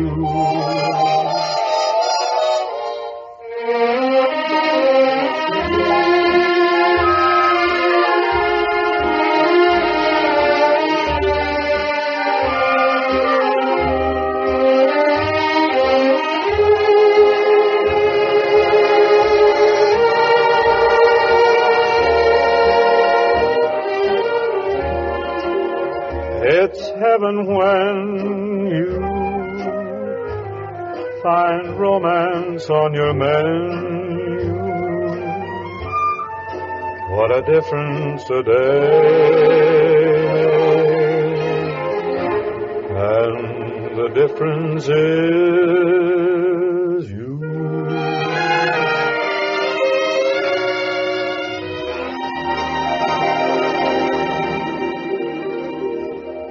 have the pleasure of again welcoming to the Kraft Music Hall a group of visitors who join us each Christmas season, the Kraft Choral Club.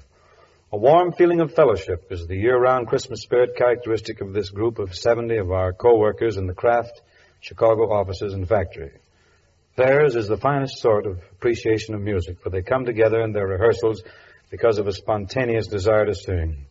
They enjoy knowing, too, that they are part of an organization dedicated to comradeship of this kind. This Christmastide, the Kraft Choral Club, under the direction of Lou Jacobson, brings us Henry Fry's distinguished arrangement of Beautiful Savior, a Christmas anthem based on a traditional folk melody. The Kraft Choral Club.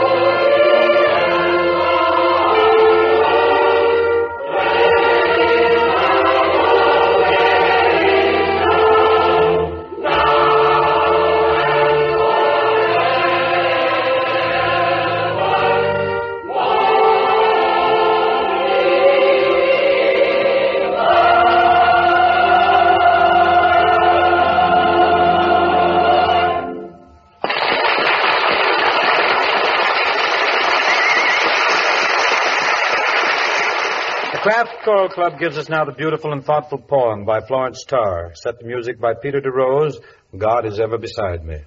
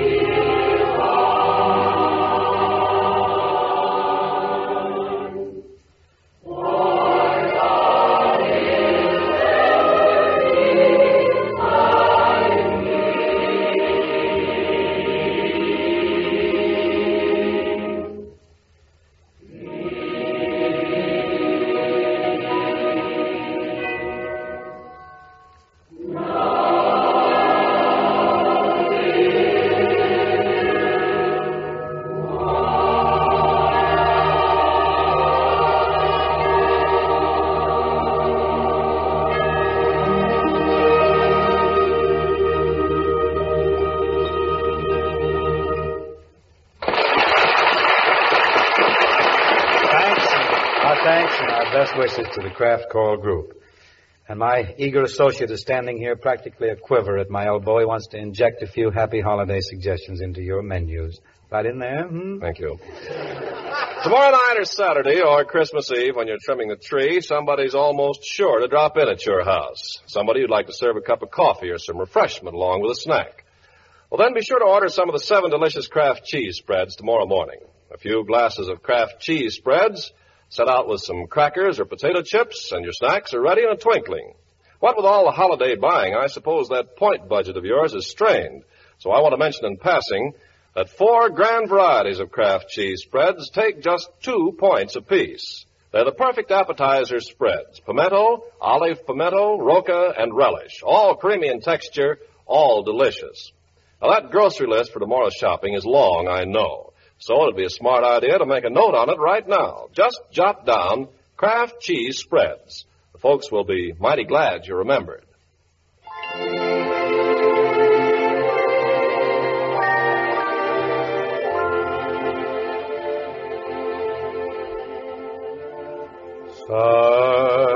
Silent night, holy night, all is calm, all is bright, round young virgin, mother and child, holy infant, so tender and mild, sleep in heavenly peace,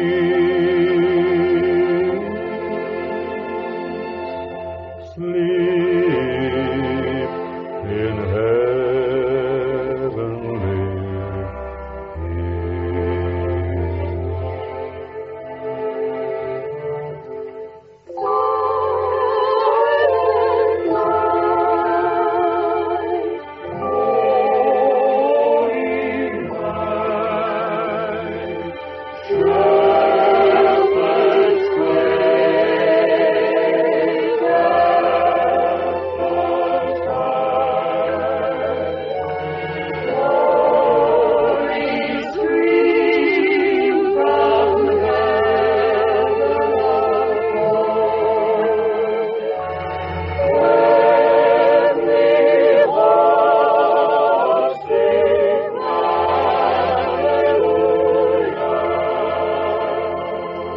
Christ the Savior is born.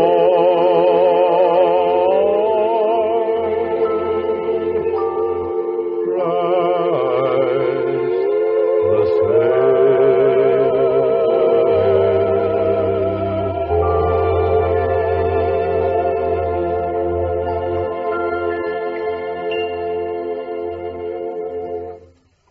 On our fighting front, there are no silent nights, but there are plenty of holy nights. I'm sure that all of us are offering up prayers for the gallant gang of American kids to whom anything that has to do with peace still seems very far away. My own thoughts are a lot humbler than they were last year.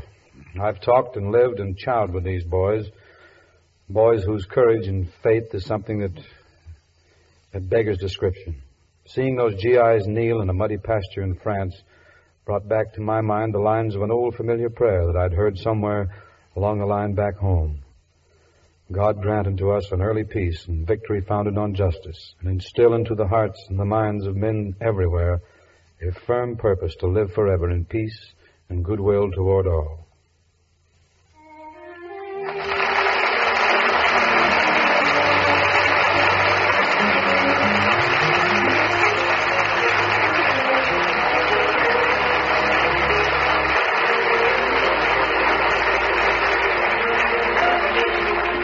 Tune in to Kraft Music Hall next Thursday at this same time with Bing Crosby, John Scott Trotter and his orchestra, Eugenie Baird, the Charioteers, Charles Henderson and the Kraft Choir, and our guests, the Les Paul Trio.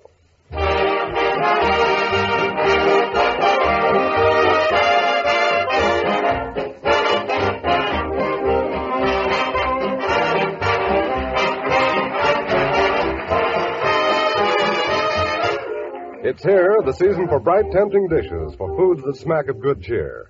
So be sure to have some delicious golden Pabst-ett cheese food on hand. Pabst-ett adds a festive touch to holiday meals and lunches. Blends smoothly into a luscious, appetizing cheese sauce. Makes delicious sandwiches and snacks, slices and toast to perfection. Look for Pabst-ett in the familiar round, flat package. Add delicious golden Pabst-ett cheese food to your holiday shopping list tomorrow.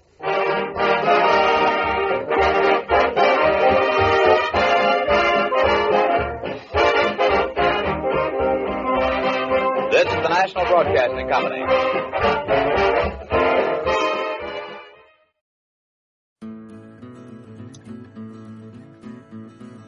Next is a guy that I just love. It seems like no matter what he's doing or where he was doing it, he was just so funny. Bob Hope. This is one of his Christmas specials. That's just all I have here is, no, I'll take that back. It's called Christmas Day in Berlin. But, he did several Christmas things. But this one is funny. Soap, in cooperation with the United States Air Forces, presents the Bob Hope Show from Berlin, Germany. On Christmas Day, 4,000 miles away from home, thousands of American boys listened to a show that brought them a little bit of home. They were the boys who keep the airlift into Berlin running.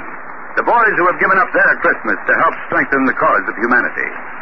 Because of these men, a child eats who might otherwise go hungry. And the light of freedom burns more brightly in the world.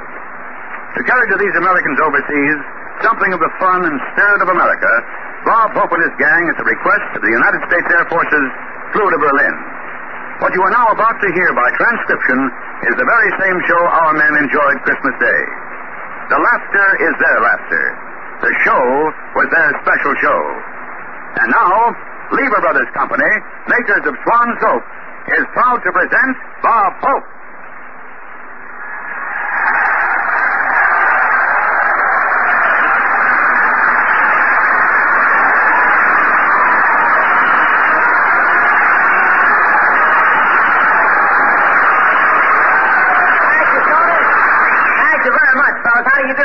This is Bob broadcasting from Berlin, Germany for the boys in the airlift Hope.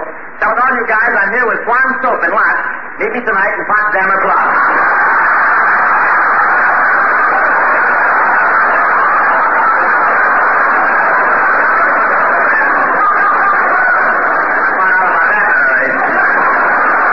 I want to tell you, I had a nice trip in from America. You know America, that's where if you got a couple of cigarettes, you smoke them.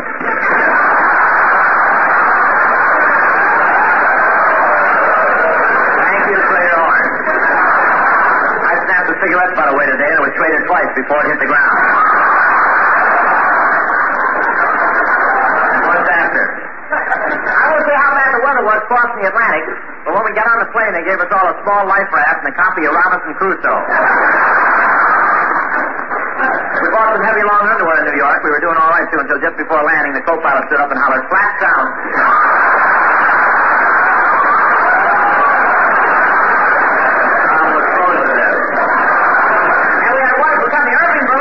Plane with us. He didn't help on morale any. All the way across, he kept saying, "How deep is the ocean?" It was really cold flying over here. I ran out of blankets, so I wrapped myself in newspapers, and the newsprint came off on me. When I landed, the Marshall Plan was all over my chest, and the Congressional Committee was investigating my back. General Clay was at the airport when I arrived. I ran out and said, "Here I am, General, all ready to go." He said, "Fine, get back on and we'll turn the plane around."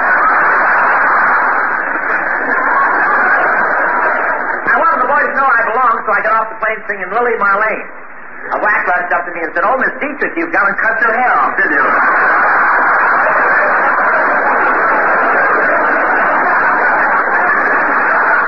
But this certainly has been an unusual experience flying into Berlin.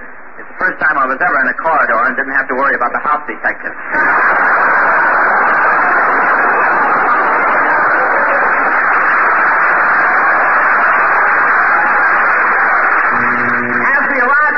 Several Soviet planes started to buzz us, but the first Russian pilot took one look at me and said, "They're okay. Look at the hammerhead and sickle."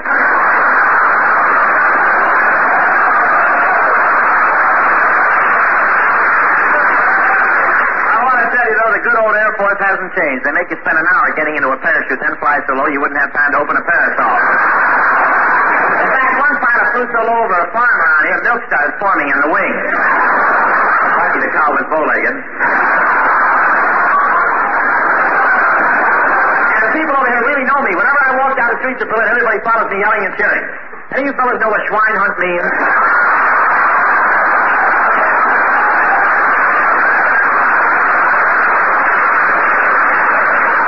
You know, a lot of people volunteered to come over here for this Christmas trip here, and I now have the privilege of introducing one of America's all-time great men of the Air Force.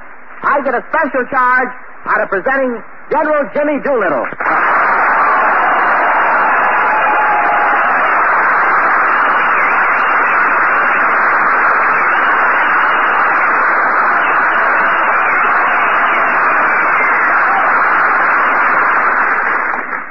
Thank you, Bob. I'll take less than a minute of your time, but as an average American, I want to express the gratitude and appreciation of 147 million Americans back home for the soldiers, sailors, and airmen who are accomplishing the airlift. You're doing a magnificent job, not only for Germany and America, but for all humanity. I also want to express the appreciation of all of us to Senator Barkley, to Secretary Symington, and particularly to Bob Hope, Irving Berlin, Jinx Falkenberg, the Rockettes, and all of the generous and talented group who are with them and are spending their Christmas here in order that they may bring home a little closer to you.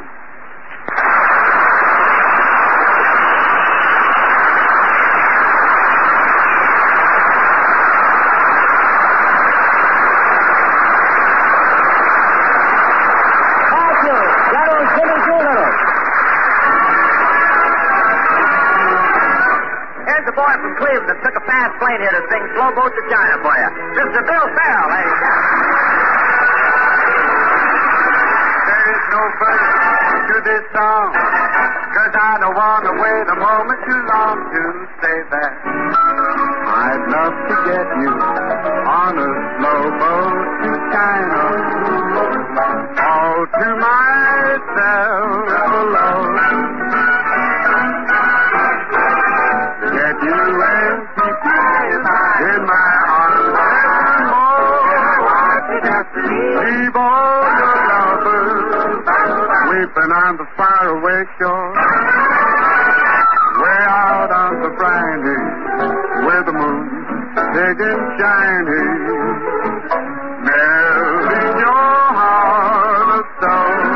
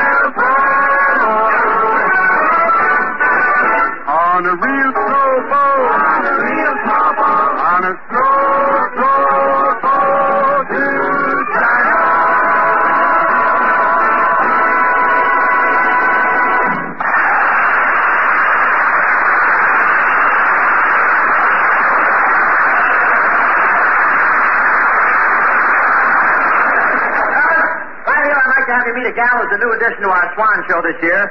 The folks back home have really latched onto her. I'm sure you'll agree with them when you meet Miss Eileen Ryan.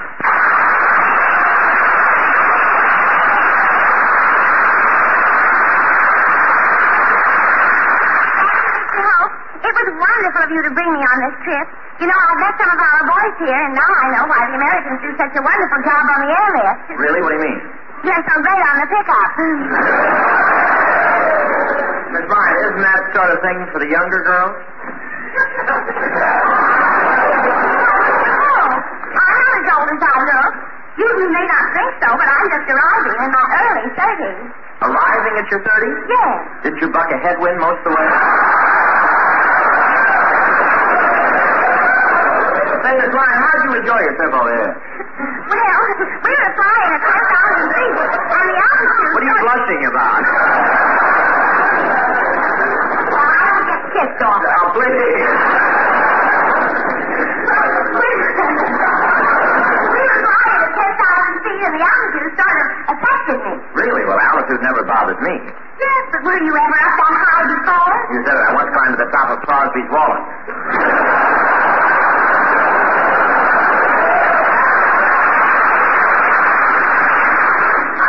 Very much this one, except, of course, the time I got sore at the pilot. Well, you shouldn't blame him, Mr. Holt. He had to go back and run the ship. He couldn't stay there any longer, rocking you in his arms and rubbing your head with Jergens lotion.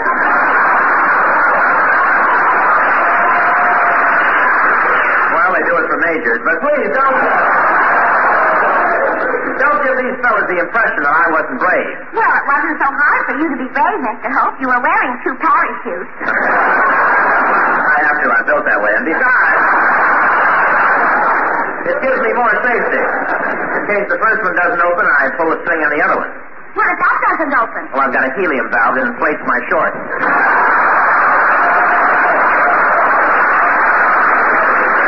Well, tell me, Miss Fryer, did you enjoy the stopover in Paris? Oh, yes. I went shopping, and I got a complete new outfit. I bought an off-the-shoulder blouse and one of those long skirts that trails over the ground. Then I had my hair done up in spit curls.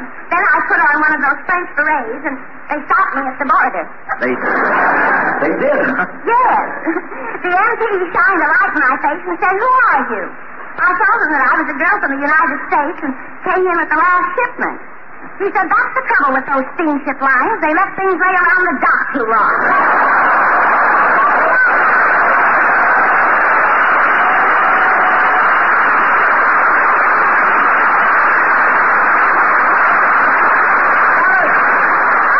A young gal now that really prefer to come over and sing and visit with you fellas. Are you lucky?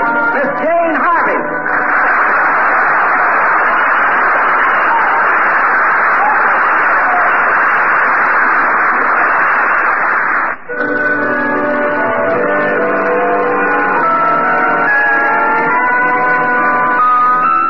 Just make your sing and open fire.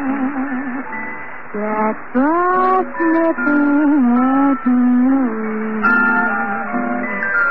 You shall tell sweet and bright white. And folks dressed up like it's a everybody knows. A big lamb from Mississippi.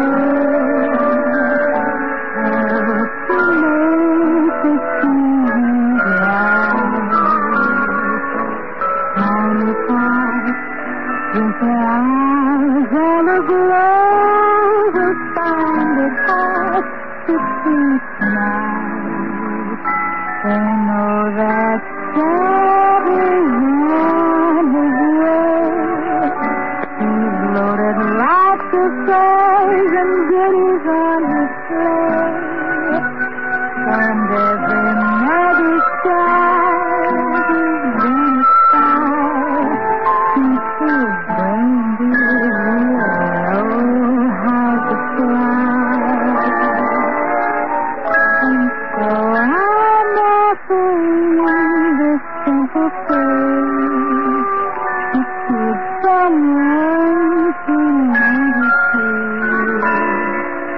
Although it's been said many times, many ways, Merry Christmas. Merry Christmas.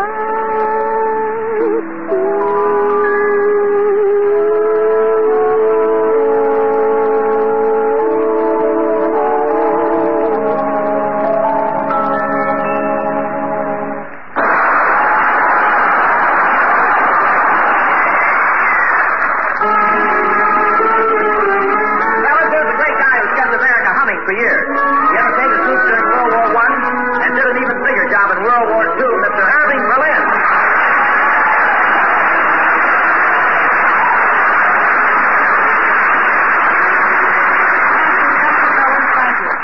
And Bob, I wish you'd do that introduction over again. Why, is there something wrong, Irving? Yes. You know, you've got the name wrong. It's Irving Jones. Irving Jones? Yes, I changed it. Anything over here named Berlin, they cut up into sectors.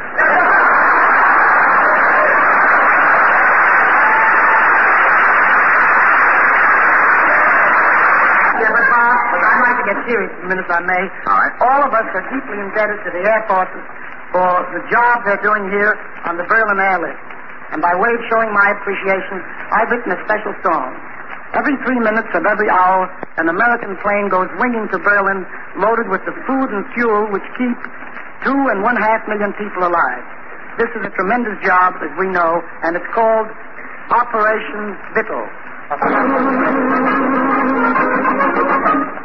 Not long ago, a group we called the Air Corps helped win the war and took a bow.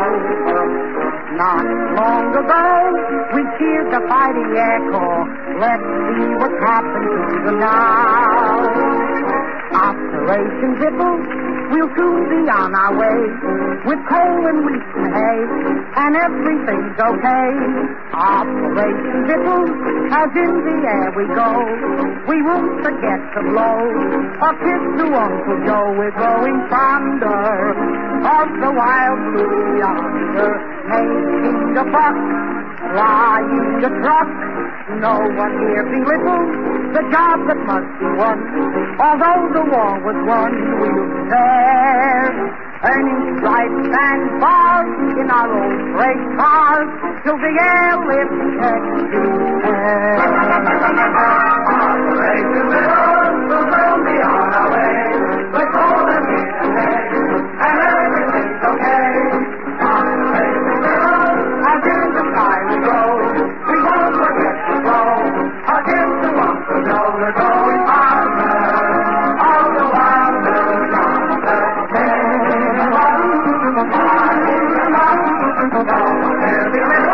The job that must be done, although the war was won, there and time and hard in our own great heart till the end will get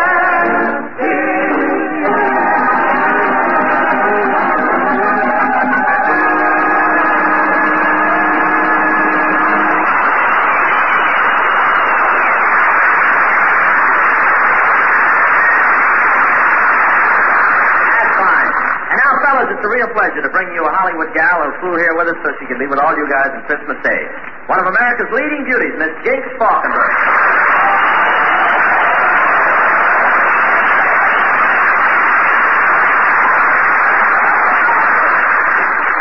Thank you, Bob, and thanks a lot, gang. Say, you look very nice tonight, Miss Falkenberg. Oh, thanks, but you don't have to be so formal, Bob.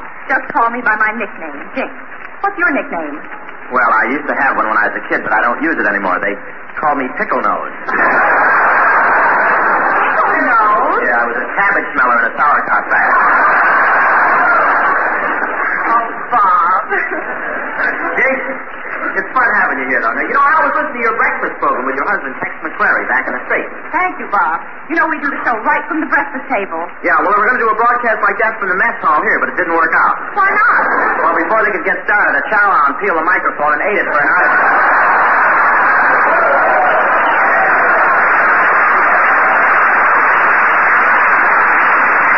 But I'm sure glad we got a chance to see this Christmas celebration over here. Oh, I meant to ask you, Bob, do these boys have a real Christmas tree? No, but they have something just as good to hang a few extra medals on a second lieutenant and plug them in.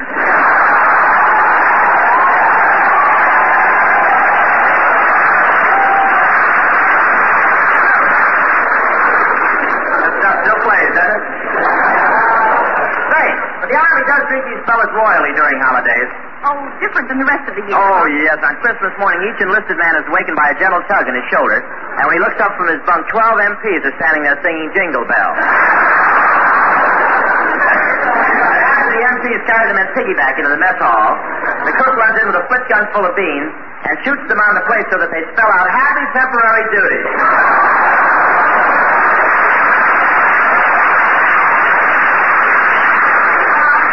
You know these fellows pretty well. Why are they always so anxious to get passes? Well, it gives them a chance to catch up on their reading.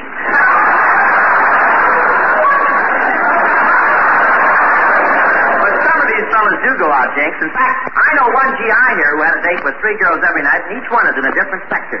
Well, listen, if each girl is in a different sector, how can he get around to see all 3? Well, he's got a Hershey bar with wheels on it.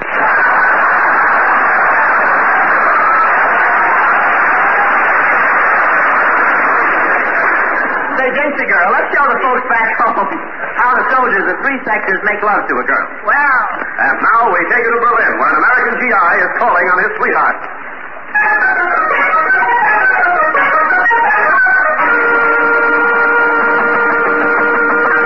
Come in. Hiya, Beetle. My plane just landed at Temple Hall. Oh, Robert, it's good to see you. Come into the house and take your hat off. Okay.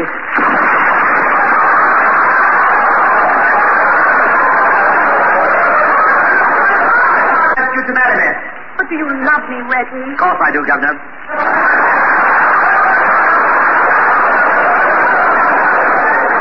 You make my blood run hot. Which is quite a feat when you consider it's half sea.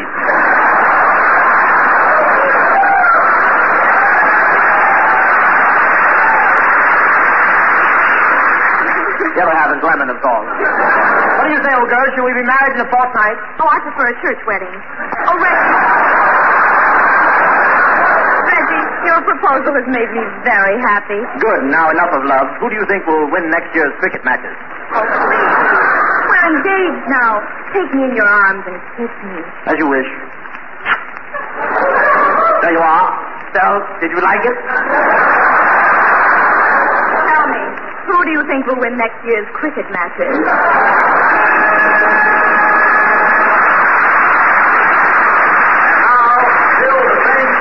Same girl, but this time with a soldier from the Russian sector.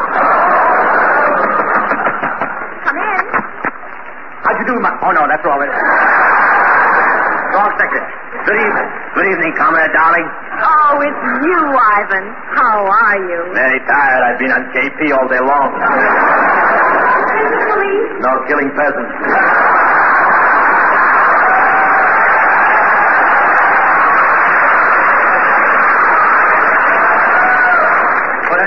Fine. I'm also the most handsome, fascinating, gorgeous, irresistible, talented, beautiful man in the Russian sector. Would you like to kiss me? No. All right, I'll kiss myself. I do not understand how you can resist me, standing here so close to me. Does it make you weak? No. That's funny. It makes me weak. I've come here to ask your hand in marriage, my little Jinkichka. Marriage? Oh, but do you love me, Ivan? Well, this morning I sent an application to the Kremlin and also mailed 2 copies to the proper authorities, and tomorrow morning they will notify me.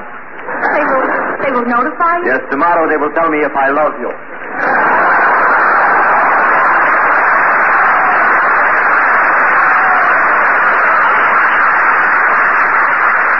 Now, let us celebrate the occasion. I have brought some vodka. What is vodka? That's a zombie that belongs to the Communist Party. I have changed my mind. I've decided not to wait to hear from the Kremlin. I have decided that I love you. But I thought it was you that you loved. That's all right. I ain't jealous. Come, Moglichka. Marry me. Oh, wonderful, Ivan. And maybe after a little while there'll be a few little Ivans. A few? The first year of our marriage, we will have 15 children. 15 children in 1 year? How is that possible? Don't ask me. It's a new order from Stalin.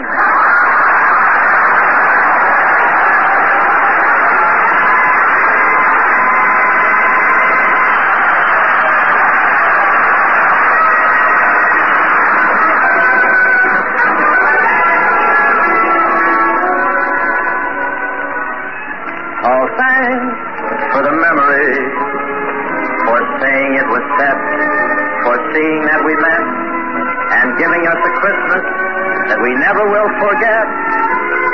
We thank you so much, and thanks for the memory, for giving us a view of what you're going through, and putting on a better show than we could ever do.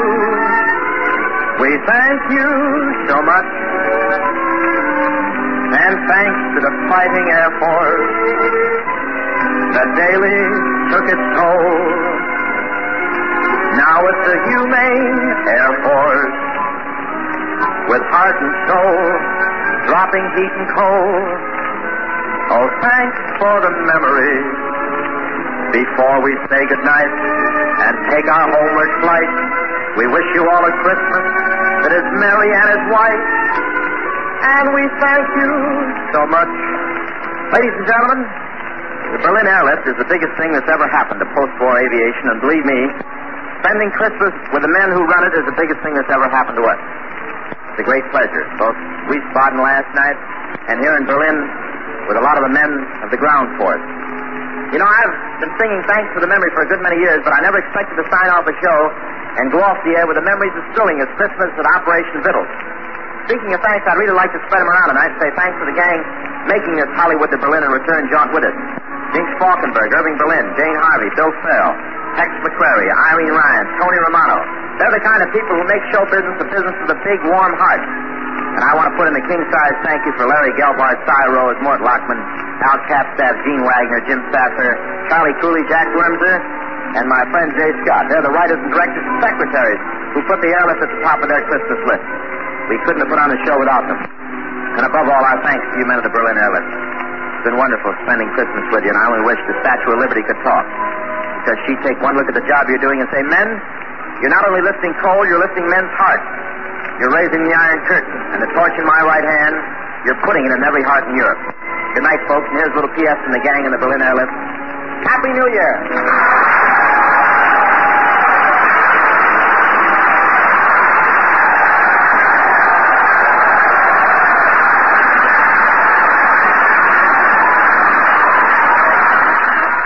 You have been listening to a special broadcast of the Bob Hope Christmas Show from Berlin, Germany. You have heard the show transcribed just as it was presented to the men of our United States Air Forces abroad. This broadcast was brought to you by Swan Soap, the newer, better white floating soap. Swan, better for dishes, better for hands, better for baby, better for bath.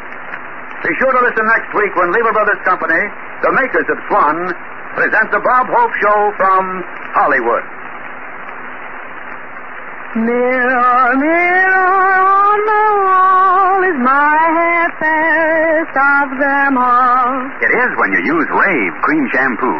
Rave leaves your hair so clean, so soft, so easy to manage. Easy to manage because the pure lanolin in Rave is specially blended with other important ingredients to make hair behave, even on shampoo day. Try Rave Cream Shampoo. R-A-Y-V-E. Rave Cream Shampoo. This is NBC, the National Broadcasting Company.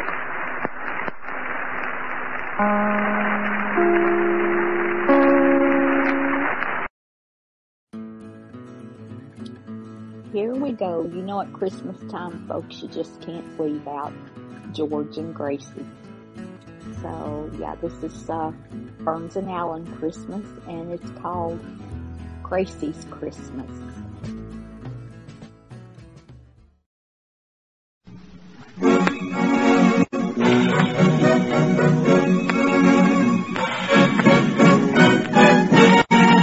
The makers of Campbell's Soup present George Burns and Gracie Allen, Tony Martin and Ken Niles, and Henry King in his music. My sugar takes me with a grain of salt.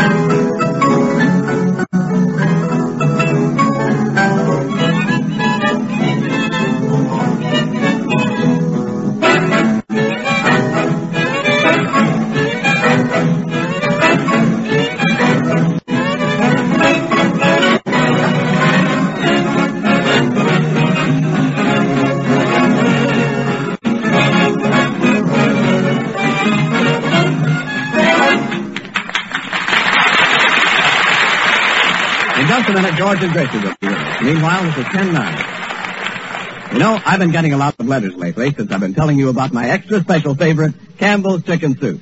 I get many that read like this. What you say about Campbell's Chicken Soup is absolutely true. I'm through making chicken soup at home now that I can have just as good, if not better, soup by asking for Campbell's. True? Why, of course it is.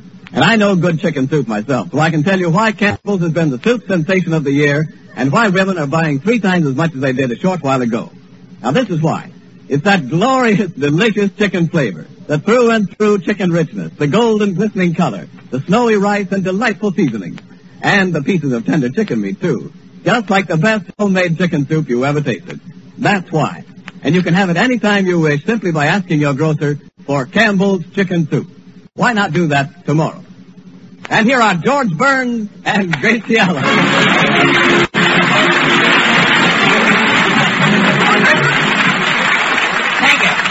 Thank you very much. Well, Gracie, say hello to everybody. Yeah, hello, Tony.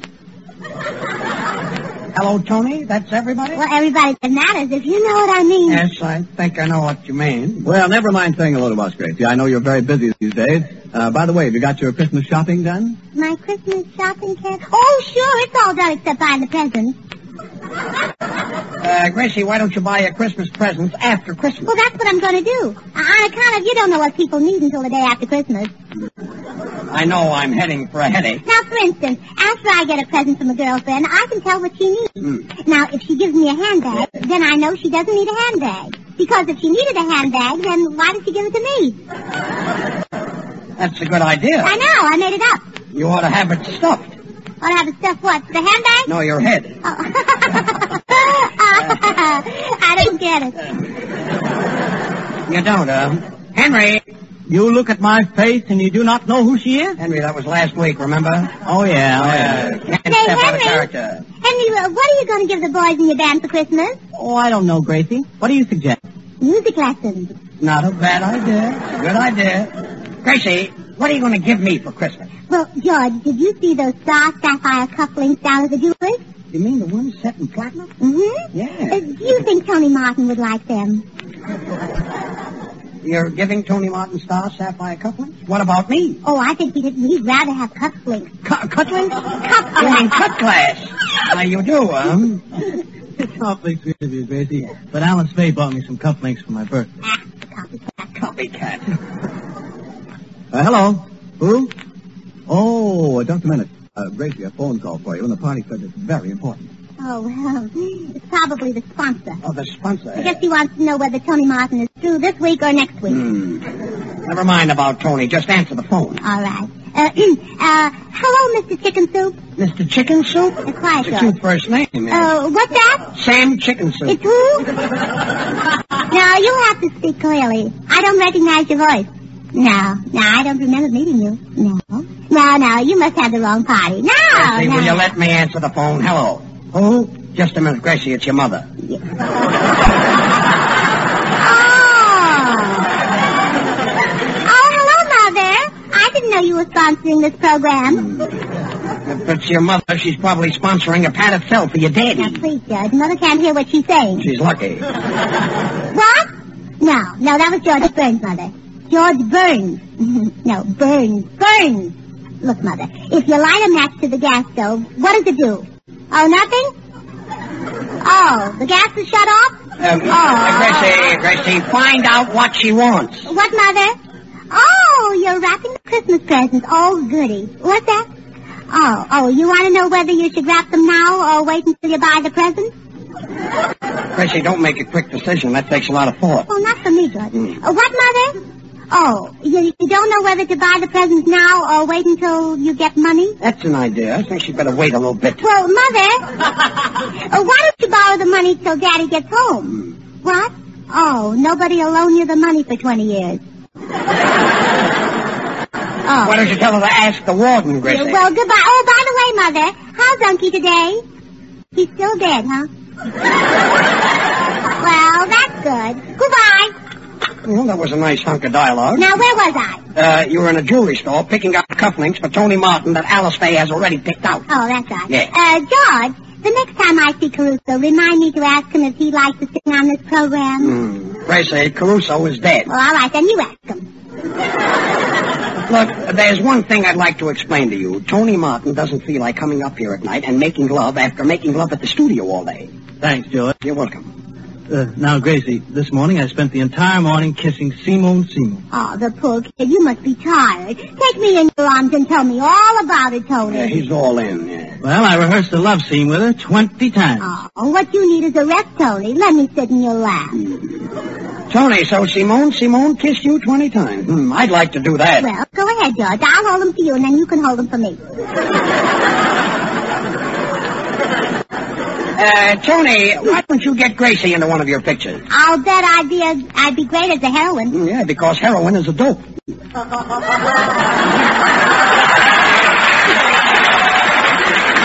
please, George.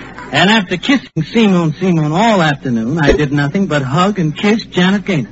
You spent all morning making love to Simone, and all afternoon hugging and kissing Janet Gaynor? Yeah. Oh, just my luck to be out the night shift. Sing for me.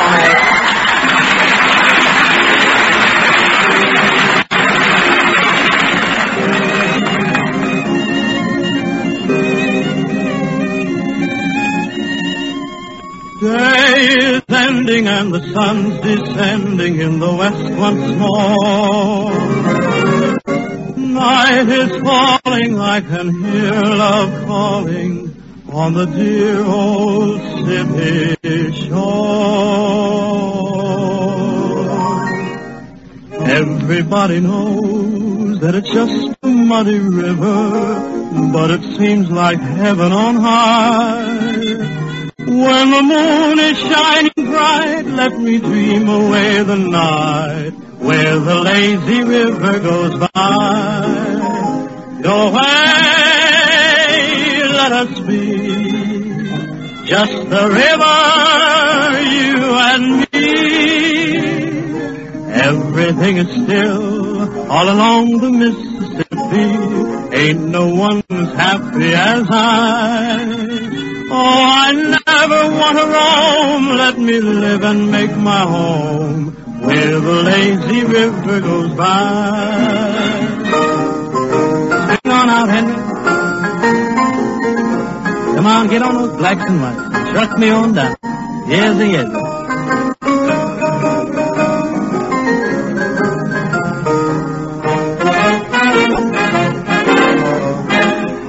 Everybody knows that it's just a muddy river, but it seems like heaven on high. When the moon is shining bright, let me dream away the night where the lazy river goes by. Get you away, let us be just the river, you and me. Everything is still all along the Mississippi. Ain't no one as happy as I. Oh, I never want to roam. Let me live and make my home where the lazy river goes by. Where the lazy, lazy river goes by.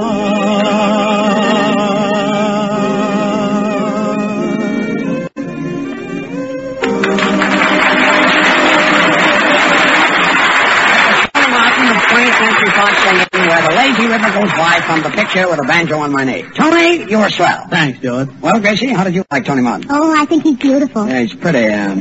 You know, Gracie, what do you want Santa Claus to give you for Christmas? Would a stocking hold all you want? Well, no, but a pair of Tony Martin socks would. I say, well, that's if he's got a pair of socks. Yeah. Well, now just think.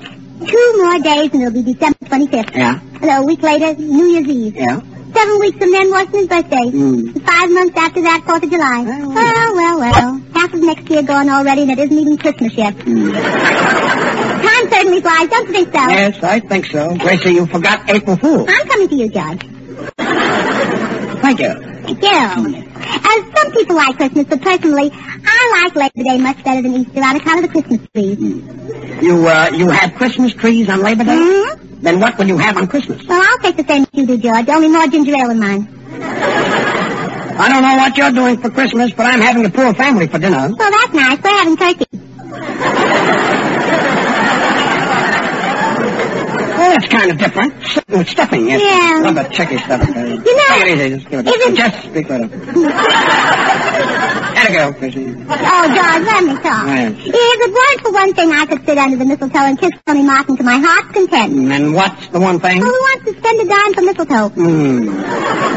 Well, Tony, Gracie's got a mat on. Gracie, let's cut that out. I don't want to start talking about kissing the minute I get down to work. Well, that's what I say. Let's cut out the talking and get down to work. In the first place, kissing is unhealthy. Isn't that right, Henry? I don't know. You don't know? You've never been kissed? I've never been sick. Is that so? Well, you certainly fooled me, because you look good. Tony Martin, I'm going to teach you a lesson. You mean you're going to fire me off this program? Oh, worse than that, I'm going to make you act in my Christmas play. And I'm going to do it sometime pretty soon right now.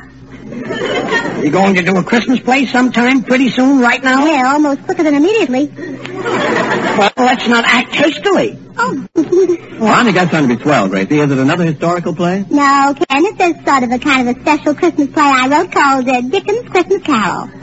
I must be wrong. I thought Dickens' Christmas Carol was written by Dickens. That's what he thought, too. That's what who thought, Dickens? No, Carol, Christmas Carol. Oh, yeah, I know him very well. A tall fellow with a face. He's Oh, don't be silly, George. Christmas Carol isn't a him, it's a her. A her? Belle Carol's sister. Oh, Carol's sister, yes. Very cute, too. Gracie, who's who in the screwy play of yours? You, George, you're playing the part of Scrooge, the stingy old miser. Well, I don't think I'll be able to read the script because miser saw. I knew it was bad. I didn't like it. Oh, I guess so. Thank you. All right, so I'm Scrooge. Yeah, but we'll call you Scroogey Poogie. Scroogey Poogie. And boys. Yep. Boys, you play the three ghosts. The three ghosts, huh? Oh, I know. You because do, this is a ghost-to-ghost program, huh? That's right, Ken. The Pacific Ghost, the Atlantic Ghost, and it just goes to show you. And we all act in this play, huh? Oh, I know the play, Gracie. We're the three ghosts that come to haunt Scrooge. Right, Tony. Ken, Yep. you're the ghost of the past. Henry? Yep. You're the ghost of the present. And Tony? Yes? Yeah, oh, no, wait a minute. Oh, Tony, you can't be the ghost of the future. Why not? Well, it's because the way you've been behaving, I'm afraid you haven't got a future on this program. Oh, I say, Do you follow me, Tony? Yes, I follow you, Gracie. Well, you better stop following me. Alice will get awfully angry. All right, Gracie, and what part do you play? I'm Mrs. Fezziwig. Mrs. Fezziwig? Yes. Who is Mrs. Fezziwig? Well, she's the wife of Mr. Fezziwig and the mother of all their fuzzy little toupees. Fuzzy little toupees. Hair. And what do you do in this play? Well, as long as the boys are ghosts, I have to be the ghostess. Ghostess? You mean you're a lady ghost? No, a damn tall ghostess. Henry, the music. Henry King at the Steinway. Mr. Steinway's younger son.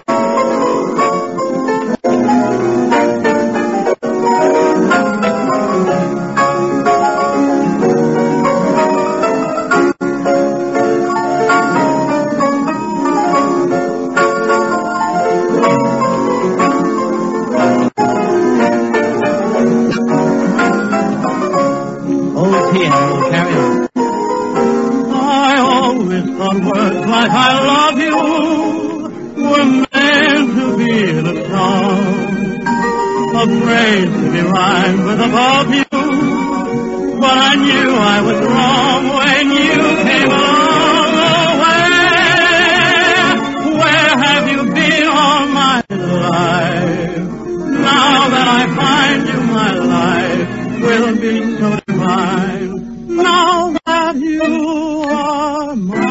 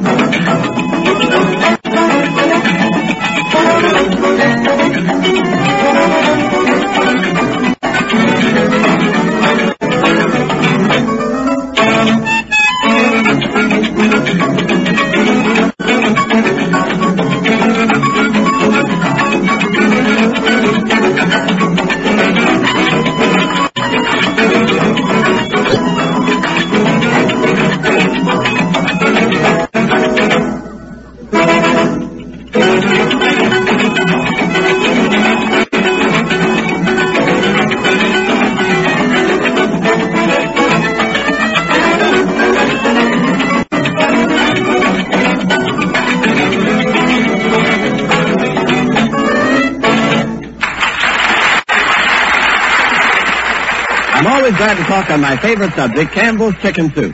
And if you could see the way Campbell's make it, you'd know why it's so extra delicious, just like the finest homemade chicken soup you ever tasted. Now, Campbell's use all the good, tender meat of plump chickens, the kind of chickens you'd select for your own table. And they simmer the broth slowly until it's outstandingly delicious with chicken goodness. Outstandingly delicious flavor. That's what has made Campbell's Chicken Soup such a great favorite in so short a time. So much so that women everywhere are buying 3 times more than they did a short while ago. And the minute you taste it, I know you're going to be captivated, too. If you want to make an extra special hit for the family, just place before them Campbell's Chicken Soup. Don't put it off. Why not ask your grocer for it tomorrow? And now for Gracie Allen's masterpiece, Dickens' Christmas Carol. Conceived, written, directed, produced, released, presented, and sponsored by Gracie Allen. Yeah, and I'm pretty, too. Quiet. Now remember, George, you're Scrooge the miser. Yes. All your life you've hoarded jokes. And on Christmas Eve, the ghosts of the past, present, and future of radio come back to haunt you. I see. They're still haunting for their jokes. Yeah. Sorry. And I'm Mrs. Fezziwig, the widow lady. And when the scene opens, you're at home in the attic, and I'm trying to get you to donate some jokes to the starving masters of ceremony. Well, this is going to be a nice play. Yeah. Ken the cat. All right. Ebenezer Scrooge, the mean old miser of the airways, George Burns. Mrs. Loudspeaker Fezziwig, the nitwit of the network, Gracie Allen. The ghost of the past. Oh! Something he ate, I guess. Ken Niles. The ghost of the present, Tony Martin. The ghost of the future, Henry King. Time, midnight, Christmas Eve. Curtain. Are you ready, Ghost? Yes. Music. A haunting we will go. A haunting we will go. A haunting we will go. Go ahead, George. So this is Christmas Eve. Bah. And everybody's happy. Bah. I am not happy. They call me Ebenezer Scrooge, the joke miser. What fools people are to be happy on Christmas Eve. I sure feel sorry for all the poor masters of ceremonies on a cold night like this without a joke on their backs. Scrooge, let me in. Let me in. This is Mrs. Fezziwig. Come in and close the door. Close the door. It's chilly outside. Well, Scroogey Poogie, if I close the door, will it make it warmer outside? It's a nasty snowstorm outside. I'm chilled to the bone. Well, it serves you right for going without a hat. That's very funny, Mrs. Fezziwig. I'll put that away with the rest of my jokes.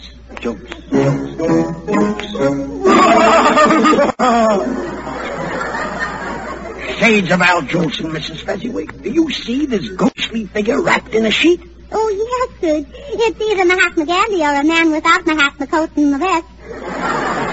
Quiet. Speak, ghostly guest. Who are you? What brings you here? Who am I? Where I play folks back in to hear my wife cracking on radio. I won renown. There's no use in guessing. My name I'm confessing. The mayor of Mexico. Well, what brought you here? I've come to haunt you, Scrooge, for stealing my jokes, you know? I don't believe you're a canter. All I can see is an empty sheet. Yeah, Eddie, where did you park your carcass? Don't haunt me, Eddie. I'm Ebenezer Scrooge. Oh, Eddie, I'm an old man. Look at me. I'm all bent over. Yeah, from lifting everybody's joke. Oh, that's Ted Lewis? Hush. You've stolen my best joke. I've got a ghost in my house who hasn't got a nose.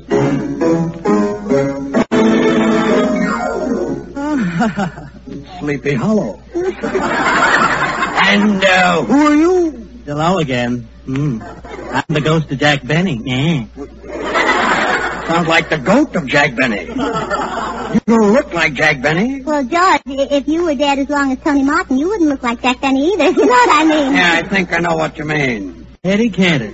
Well, Eddie, what are you doing all dressed up in a sheet? Well, it's like this, Jack. This sheet is cut down the high cost of living. By wearing a sheet, I don't have to buy a suit, a collar, or a necktie. When I come home at night in a sheet, I'm ready for bed. When I wake up in the morning, I'm all ready in a sheet. And instead of expensive cleaning and pressing bills, I can have my sheet washed for 22 cents a pound. Ha! And don't I have to look for a collar button? No. You get it, Jimmy? Oh, that was wonderful. careful, Ken. You ought to be able to give an imitation of Harpo Marx. Oh, but Gracie, Harpo Marx can't talk. I know. Gracie, what's that he can't or got that I haven't got? $5. Well, Buck Benny, what do you want? Scrooge, I'm here to haunt you. You stole my joke, a joke that I originated, a joke that made me famous. We've got a goat at our house without a nose. How does it smell? Terrible, Jack. I used it on my program, too. Quick, Mrs. Fezziwig, the pencil. It sounds like a new one. Jokes, jokes, jokes, jokes. Ha, ha, ha. Well, sort of a cassette. Well, who are you? Good evening, folks. Welcome to Town Hall tonight. Mr. Allen! Mr. Allen! Well. You can knock me down with an elephant, as the man in the kosher butcher shop used to say. I hope to kiss a pig if it isn't Portland Fezziwig. Nice work, Henry. Yeah, I'm kind of surprised myself. I must be a mimic. What? You must be a mimic. You're a mimic? You mean you haven't any red corpuscles? Well, Freddie Allen, have you come to haunt me about the goat at your house that hasn't got a nose? No, not only am I a comedian, I'm a clever writer. I switched that joke. We've got a nose at our house that hasn't got a goat. Some twist. A nose without a goat? Well, maybe it's Jimmy Durante. Jimmy Durante, the nose miser. Oh, wait. We've got a goat that's got a nose, but we've got a house that hasn't got a yard. Well, if you've got a house that hasn't got a yard, how does the goat play? Like Henry King. The pencil. Jokes. What's that? The ghost of Major Bo's gong. Well, it didn't have a very good ring. Well, you miser, what do you want for nothing? The Westminster Chimes? Oh, that's a very good joke, Mrs. Fezziwig, for this chime of the year. Oh, careful, Scrooge. Giving away those jokes, they'll be calling you Good Chime Charlie. Good Chime Charlie. That's a beauty. Scrooge, before I go, you can do me a few favors. Yes, Jack Benny. What favors would you like? Strawberry, raspberry, orange, lemon, lime. And Campbell's chicken soup. Thanks, Gracie. You're welcome. Well, goodbye, Jack Benny. Goodbye, and a Merry Christmas to you. Goodbye, and a Merry Livingston to you, too. Well, Eddie Cantor, I've got every joke you ever used. I'm living on the fat of the land. The fat of the land? Well, you must have Jack Bernard, too. I've got him. Well, I can't expect a joke from a miser like you, but I thought you might at least give me a little pun. Goodbye. Oh, isn't that cute, George? Eddie Cantor's got $5, and now he's looking for a little pun. Jokes. Well, Freddie Allen, aren't you going back to Town Hall? No, I'm going nuts. Well, you're lucky, Fred. Everyone else has a long trip ahead of them. Goodbye, Freddie. Goodbye. Tally ho! Tally ho! Henry, the music.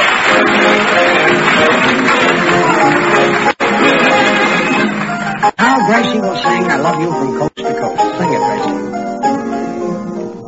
I love you has been said in so many ways, it's hard to find something new. Still I tried and I managed to coin all praise in praise of you. It's my ambition to audition for a swell radio post, just to tell you I love you from coast to coast. It's not the money in it, honey, that I keep thinking of most. It's the chance to romance you from coast to coast. Sometimes I start to pour out my heart in writing, but through a mic the words sound more exciting. So if I get work on the network, honey, I'll sing you a toast when I broadcast I love you. I don't mean high fifth. I don't mean Armstrong. I don't mean Henry. I mean some coast to coast. The makers of those fine candies invite you to listen in and laugh with George Burns and Gracie Allen again next Wednesday. Meanwhile, remember that you can have the finest chicken soup you ever tasted simply by asking for Campbell's Chicken Soup. You'll find it to be the delicious, nourishing, old-fashioned kind. This is the Columbia Broadcasting System. Your station is KHJ, Don Lee, Los Angeles. Stand signal courtesy Schaefer Pen and Pencil Company.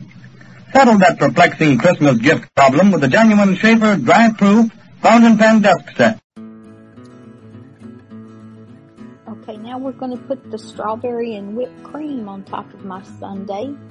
And this week it's not off the wall. It's actually a Christmas thing.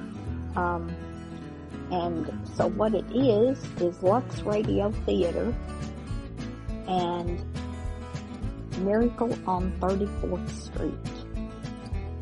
Enjoy. Lux presents Hollywood.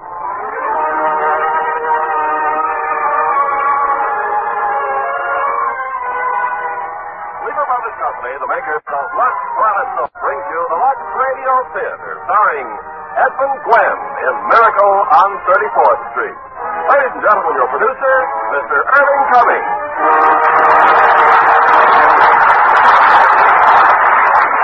Greetings from Hollywood, ladies and gentlemen. Our Christmas present to you is one of our 20 greats, which has become a modern Christmas classic, Miracle on 34th Street. So if you have any doubts as to whether or not there's a Santa Claus, I want you to meet Edmund Gwenn in a moment, when he will recreate his original role in this delightful 20th Century Fox picture. It's Thanksgiving Day in New York City. On a broad avenue adjoining Central Park, an annual event is being joyfully awaited. The spectacular parade presented by Macy's department store to herald in the Christmas season. Away from the crowd are two of Macy's public relations experts. He's simply wonderful, Mrs. Walker. Just look at him on that float. The most realistic Santa Claus we've ever had. Why, he didn't even need any padding, did he? Padding? But didn't you notice his tummy? It's so round, it's so firm, it's so fully packed. Well, now that everything's under control, where on earth did you find him? I don't know. I just turned around and there he was. And to think that the man whose place he took was intoxicated. With a breath that would knock over a reindeer. Just think if Mr. Macy had seen him. What if Mr. Gimble had seen him? Competition between our stores is tough enough as it is. And the parade's starting. Let's stand at the curb. Not I, Mr. Shellhammer. I'm going home and relax. Anyway, I can see it from there. I live just around the corner. Oh, so you do. Well, see you tomorrow, Mrs. Walker. And congratulations on finding the first Santa Claus in Macy's history.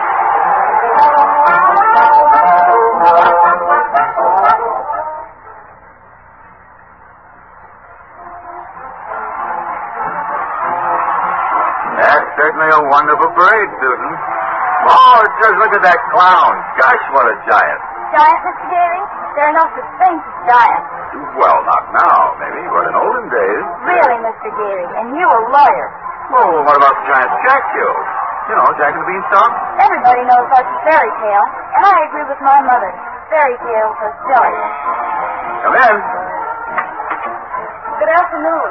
I'm Susan's mother. The maid said I'd... Hello, Mother. I'm welcome. Mr. Gary invited me. Hello, darling. Susie's told me quite a lot about you, Mrs. Walker. He told me quite a lot about you, too. The man in the front apartment. Oh, that's all part of a plot, Mrs. Walker. I'm very fond of Susie, but I also want to meet you. At least you're frank. There goes Santa Claus. Don't even mention the name. Why not, Mother? That Santa Claus, you see, is a last-minute substitute. But why? Remember the way the janitor was last New Year's? Oh, my, tight as an owl. I see Susan doesn't believe in Santa Claus either. That's right. She never has. Well, that's the end of the parade. Mother, I've been thinking. It's Thanksgiving, and there are only the two of us. Couldn't we invite Mr. Gary? Well, Oh, please don't bother. I'll have a sandwich or something. But we have such a big turkey. Please, Mother, please. Oh, did I ask all right, Miss Gary? Susie. Oh, you asked fine, Susan. Dinner's at 3, Mr. Gailey. Hello, Mrs. Walker. Yes, Mr. Shellhammer. Your maid said you were a Thanksgiving dinner, but I just had to tell you. Your Santa Claus was stupendous. Well, thank you. Mr. Macy himself wants him to be our toy department Santa Claus. Well, fine. Can you hire him? I already have. Oh, he's a born salesman. I just feel it. Good. We'll talk about it in the morning. Thanks for calling, Mr. Shellhammer.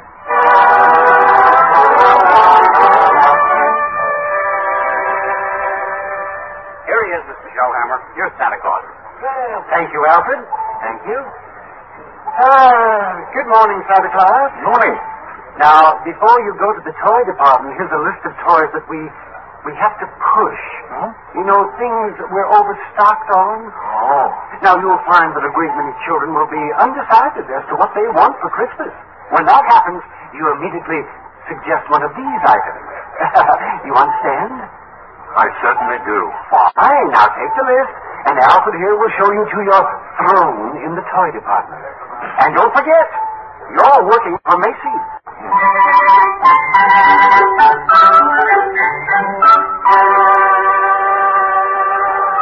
Are you really Santa Claus? Why, of course I am. What do you want for Christmas, little boy? I want a fire engine. The real hose that squirts real hot water. And I won't do it in the house. I'll only do it in the backyard. I promise. And I promise you will get your fire engine. You see, Mama? I told you. Wants to thank Santa Claus, too. Yes, madam? What's the matter with you? Now. What's the trouble? Well, I told you before, didn't I? The kid wants a fire engine, but there isn't one to be had anywhere in town. Macy's ain't got any, Gimbel's ain't got any, nobody's got any. My feet are killing me, and you say, okay, he gets the fire engine. Yeah, but you can get those fire engines at Schoenfeld on Lexington Avenue, only $4.50. Wonderful, Bob. Schoenfeld? I don't get it. Oh, I follow the toy market very closely. Macy's sending people to other stores? Are you kidding? Well, the one important thing is to make the children happy, isn't it? Whether Macy's or somebody else sells the toy, doesn't matter. Don't you feel that way? Who, me? Yeah. Oh, yeah, sure. Only I didn't know Macy's did. I don't get it. I just don't get it. Who's next, please? Right this way to see Santa Claus. All right, little girl. You're next. Oh, but of course, little girl. You want some roller skates? Well, you shall have them, too. And he has some fine skates here at Macy's, haven't you, Santa Claus? Oh, they're good skates, all right, but not quite good enough. Now, I left some really wonderful roller skates at Gimbel's. I'm sure Gimbel's had just what this good little girl wanted. Shellhammer? Are you Mr. Shellhammer? Gimbel's? Well, that's just what he did say. Gimbel's? The sales lady said I should speak to you. Gimbel's? I just want to congratulate you and Macy's on this wonderful new stunt you're pulling. Mom! Imagine a big outfit like Macy's putting the spirit of Christmas ahead of the commercial. Mom! So from now on, I'm going to be a regular Macy's customer. Mom! All right, Mortimer, we're going. Gimbel's?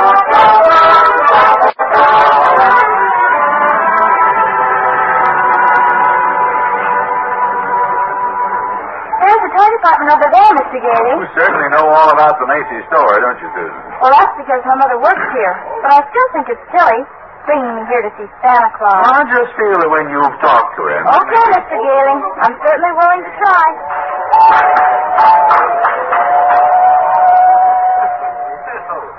What a fine young lady. And what's your name, little girl? Susan Walker, what's yours? Mine? Chris Kringle. I'm Santa Claus. Oh, you don't believe that, eh? You see, my mother's Mrs. Walker. Oh. I must say you're the best-looking Santa Claus I've ever seen. Really? Your beard, for instance.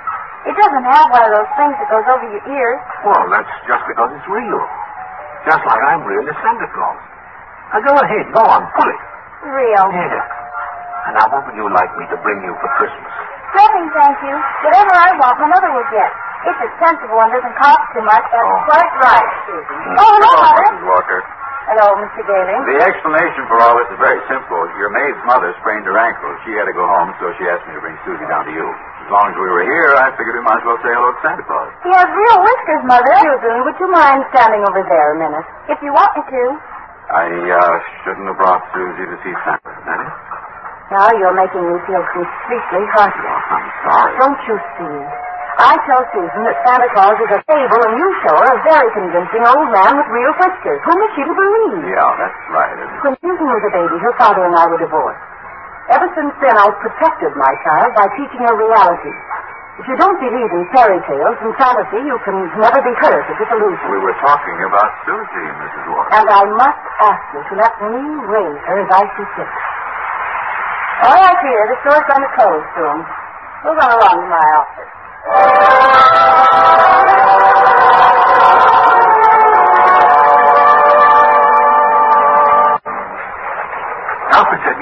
see me, Mrs. Walker? Oh, yes, come in. I'd be grateful if you'll please tell Susan you're not really Santa Claus. Huh? That there actually is no such person. Oh, but Mrs. Walker, not only is there such a person, but here I am to prove it. No, you misunderstand. I want you to tell her the truth. Now, what's your real name? Kris Kringle. And I always tell the truth. Susie, I bet you're in the first grade. Second grade? I mean your real name. Oh, that is my real name. My goodness, Susie, a second grade? Very well. I have your employment card right here. I'll look it up on that. That's a very cute dress, Susie. It's from Macy's. We get 10% off. Oh. You always tell the truth, do you? Look at your employment card. Yes. Name, Kris Kringle. Address, Brooks Memorial Home, Great Neck, Long Island. You will call the home if you care to confirm that, Mrs. Walker. It's a home for elderly gentlemen. Would you also like for me to confirm this? What's that? Date of birth. As old as my tongue and a little bit older than my teeth. Place of birth, North Pole. Now, really. Why, I believe you doubt me, Mrs. Walker. And this tops everything. Next of kin. Oh, there. Dasher, Dancer, Prancer, and Vixen. I'm sorry to have to do this, Mr. Kringle? But the Santa Claus we had 2 years ago is back in town, and I feel that we owe it to him to give him... Have I done something wrong? Oh, no. No, it's just a... Excuse me. Hello? This is Mr. Shellhammer, Mrs. Walker. Stop whatever you're doing. Mr. Macy wants to see us immediately. I'll be right up. I'm afraid I'll have to be very abrupt with you. I have to see Mr. Macy. You'll be paid for the full week, Mr. Kringle. I'll send you a check to that address.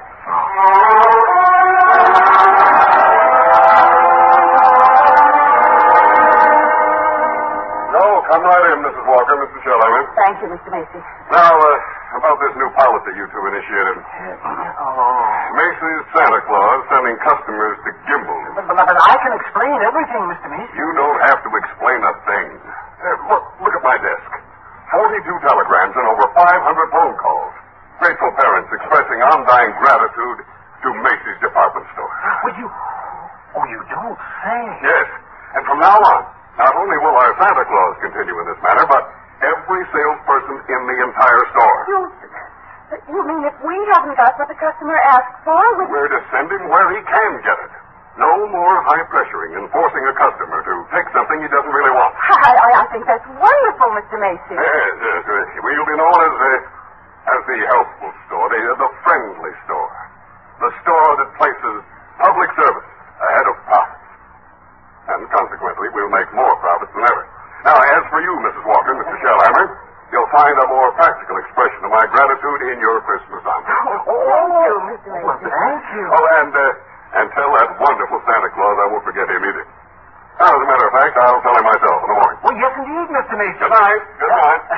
Good night, Mr. Macy. And thank you again, sir. Imagine a bonus. Yes. What's the matter with you? Mr. Shellhammer, I just fired him. You just... Oh. Santa Claus! Oh, no. Well, you couldn't have. Oh, I did. He's crazy, Mr. Shellhammer. He really thinks he is Santa Claus. I don't care if he thinks he's the Easter Bunny. Find him.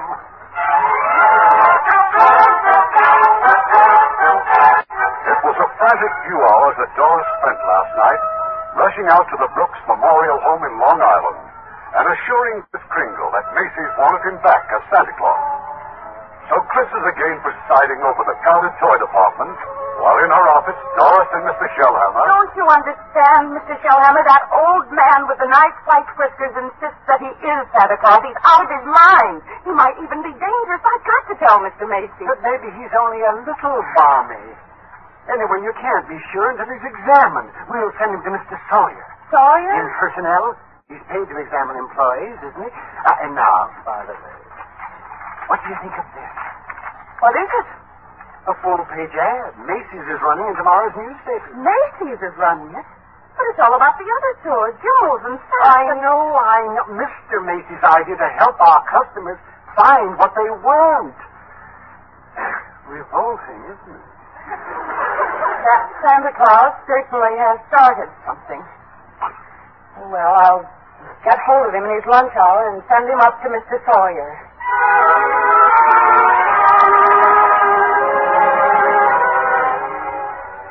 So I changed my clothes, Mr. Sawyer, and came right up. Oh, then that's your own beard, eh? Oh, yes. Interesting complex in back of that. Why do you carry a cane? Always carry a cane, Mr. Sawyer. Well, that is when I wear street clothes. I carved this cane out of a runner from one of my old slaves. What's that? With a fine, solid silver top. Who was the first president of the United States? Oh, give me a difficult one. Like who was vice president under James Monroe? I am conducting this examination. Well, the answer is Daniel D. Tompkins. You're rather a nervous man, aren't you? You get enough sleep? My personal habits are no concern of yours. What hand am I holding up? Right hand. How many fingers do you see? 3. Oh, dear, and you bite your nails, too. Stand up. Feet together, arms extended. Muscular coordination test? Oh, I've seen dozens of those tests. Mr. Sawyer, are you happy at home? That will be all, Mr. Kringle. The examination is over. Thank you. And it may interest you to know that I have been happily married for 22 years. Very happily married. Delighted to hear it. Goodbye, Mr. Sawyer. Miss Prawn. Yes, sir? Get Mrs. Walker on the phone. Yes, sir. But your wife, Mr. Sawyer, she's called 4 times already. Tell her big fat wife to shut up and mind her own business. Here's Mrs. Walker, sir. Hello? I was just going to call you, Mr. Sawyer. There's a Dr. Pierce stopping by this afternoon at 3. Who is Dr. Pierce? He's the physician at the Brooks home. I thought we might discuss Mr. Kringle's case with him. There's hardly any point in discussing it, Mrs. Walker. Obviously, the old man should be discharged.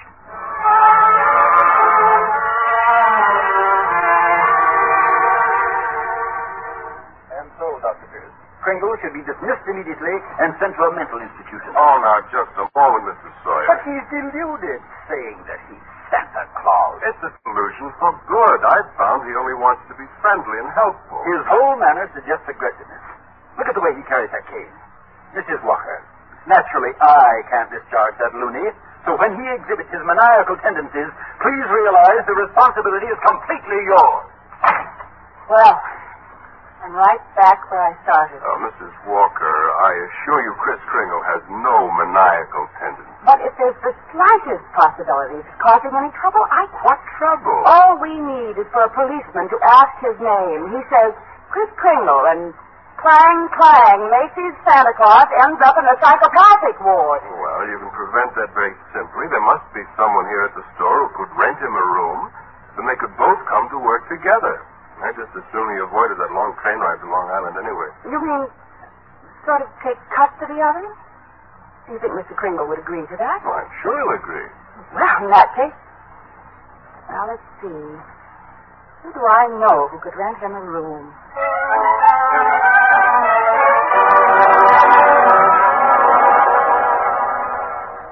I'm glad you're going to have dinner with us, Mr. Kringle. Oh, thank you, Susie. I'm also very glad you're going to live next door with Mr. Gailey. Why? Because you're nice to talk to. What a fine young man that Mr. Gailey is. Now, just think. Allowing me to share his apartment, me, a mere stranger. He did it because Mother hinted to him. Well, anyway, I'm very grateful. Shall I tell you what I did in school today? Oh, by all means. Any games?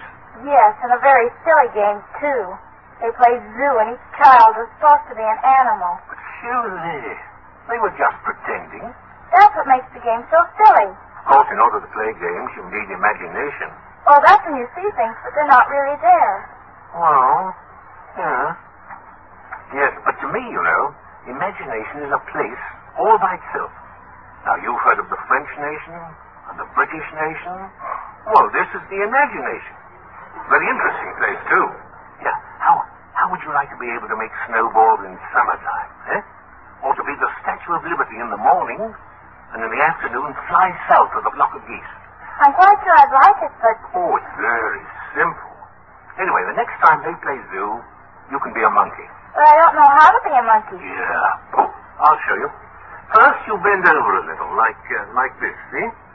Now, let your arms hang loose, see? Like this. Like this? Yeah, that's fine. Fine. Now, put your hand over here and start scratching, see? Oh, that's excellent, Susie. Yes, that's as fine a bit of scratching as I've ever seen. Now, Susie, now start chattering. Chattering? Mm-hmm. That's it, listen. See? That's it. And keep scratching, see? Now, we'll do it together, eh? Come on. Chatter and scratch and chatter. Yeah, that's fine, Susan. You're doing beautifully.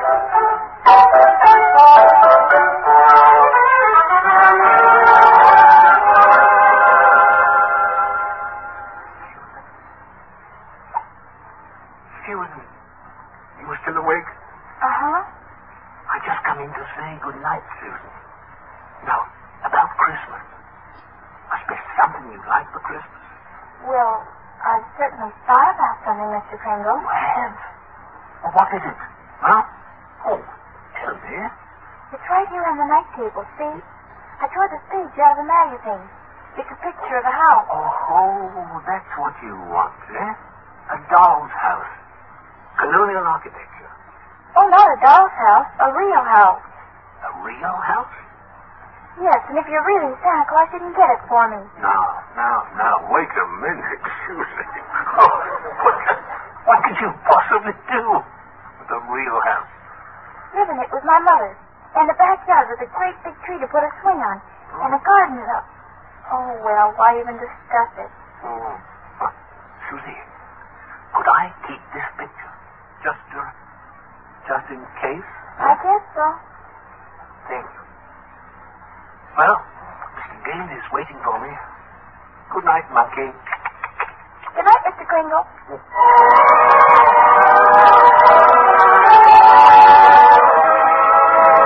Whichever bed you want. Oh, you're very kind, really. Tell me, Mr. Gale. Just what do you do for a living? I'm a lawyer. No? Hazlip, Sherman, and McKenzie. Mm-hmm. And you like living here in the city? Oh, it's convenient. Someday I'd like to get a place in Long Island. Not a big house, just one of those junior partner deals around Manhattan. One of those little colonial houses, eh? Mm-hmm. Yeah, a little colonial house would be swell. Oh. You're quite fond of Mrs. Walker, aren't you? Oh, a lot of good it does me. She lives in a cast iron shell that's a little difficult to penetrate. Well, you must try harder, Mr. Gale. Mrs. Walker and that child are a couple of lost souls. And it's up to us to help them. Yeah. Oh, well, shall I turn out the light? Oh, no. I'm not going to be cheated out of this. All of my life I've wondered about it, and now I'm going to find out. What? Does Santa Claus sleep with his whiskers outside or inside? Outside, of course. Outside, by all means. The cold air makes them grow. Thank you.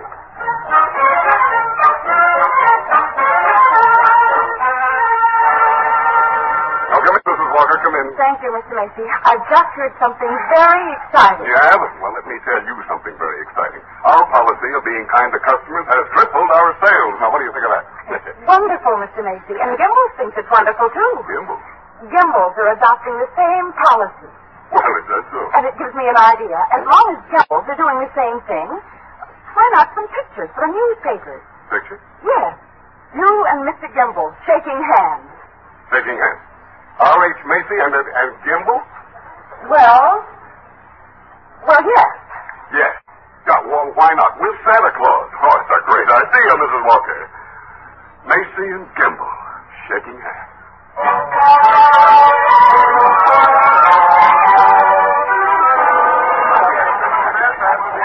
No, that's enough pictures, gentlemen. Thank you very much. Well, Mr. Gimbal. Come on, R.H. Now we'll go over to my store and get some really good pictures. Just a minute. I have something here for Santa Claus. Here you are, Mr. Kringle. A check in appreciation of all you've done. Mr. Macy, that's most kind of you. I didn't think you were that generous, R.H. That's quite a check. What are you going to do with Mr. Kringle? Well, I have a friend, Dr. Pierce. He needs a new X-ray machine. Buy the machine through the store. 10% discount. Nonsense. Come over to Gimbal. We'll furnish it at cost. Keep it up, gentlemen. Keep it up. At this rate, my friend will have a whole new hospital.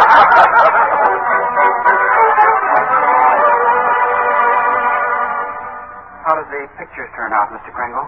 Oh, fine, Alfred. Fine. How about a game of checkers during lunch hour? Well, not today, Chris. I don't feel so good. Huh? What's the matter, Alfred? Oh, nothing much. You remember I was telling you how I like to play Santa Claus over at the Y and give out packages to the kids? Yeah? Well, I was telling Mr. Sawyer about it, and he says that's very bad. What? That psychologically it's all wrong. Wrong? To be nice to children? Well, he says guys who play Santa Claus do it because when they was young they must have done something bad. Oh. And now they do something they think is good to make up for it. It's what he calls a guilt complex. Alfred, what else have you found wrong with him? Oh, nothing much. Just that I hate my father. Oh? I didn't know it, but he says I do. Excuse me. Well, hey, ain't I have lunch? Later. Right now, I have an appointment with Mr. Sawyer.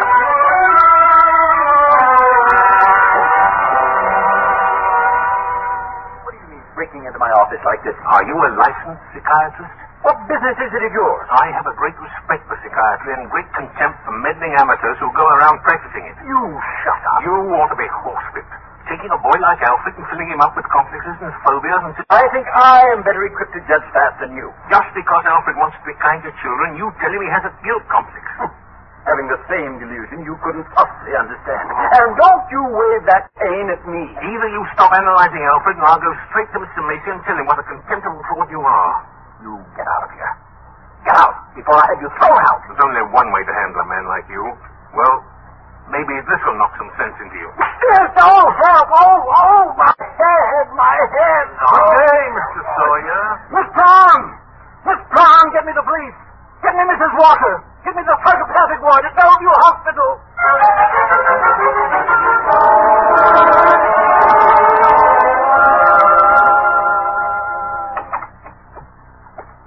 Hello, Chris. Hello, Fred. Chris, I've been speaking to the doctors here in the hospital. They said they've given you some tests. Oh, yes. Same old test. Except this time you failed to pass them. Now, Chris, you failed deliberately. Why? Because I had great hopes, Fred. I had a feeling that Mrs. Walker was beginning to believe in me, and now I discover she was only humoring me all the time. But this wasn't Dora's idea at all. Mr. Sawyer had you sent here before she even knew about it. Why didn't she come to me? Explain things. Well, because she didn't want to hurt you. No, but it's not just Mrs. Walker.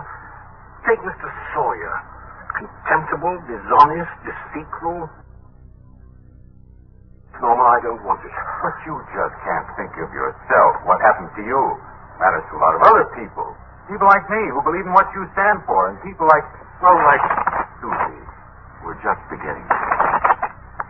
Chris, you're letting us down. Oh? Well, maybe you're right. Of course you're right. I ought to be ashamed of myself. Let's get out of here. Now, wait a minute. You flunked your mental examination, but good. Oh, yes, so I did. Well, you're a lawyer. You fix it. Hey, now look. I won't let you down, and you won't let me down. Now, Chris, take it easy. Look, there'll have to be a hearing. If you're going to be committed, it'll have to be before a judge. Well, if I can do anything at all, it'll have to be in that courtroom. Sit tight, Chris. I'll get an idea. I'll have to.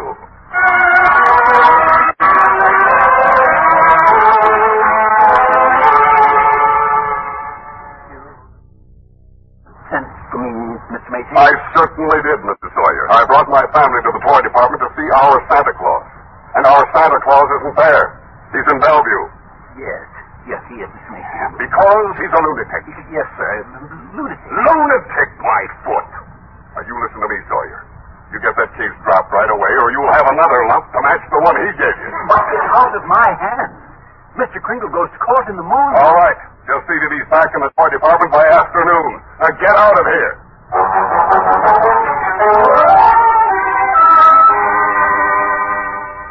Miss Gailey. Miss Gailey. Yes? I've been looking all over for you. I'm Mr. Sawyer. Oh, so you're Sawyer. Yes. I was just speaking to the court clerk, and he said you represent Mr. Kringle. Hmm? Well, I represent Mr. Macy. Then I'll see you in court. Yes, well, that's what I wanted to speak to you about. Mr. Macy would like to drop the whole case right now. You see, we are most anxious to avoid any publicity. No publicity, huh? That's very interesting. Then you will cooperate? You know something, Mr. Sawyer? You have just given me the idea that I've been searching for. Sure. If I'm going to win this case, I'm going to have public opinion, and plenty of it. And publicity is just the way to do it. No, but Mr. Gailey. But Mr. Gailey.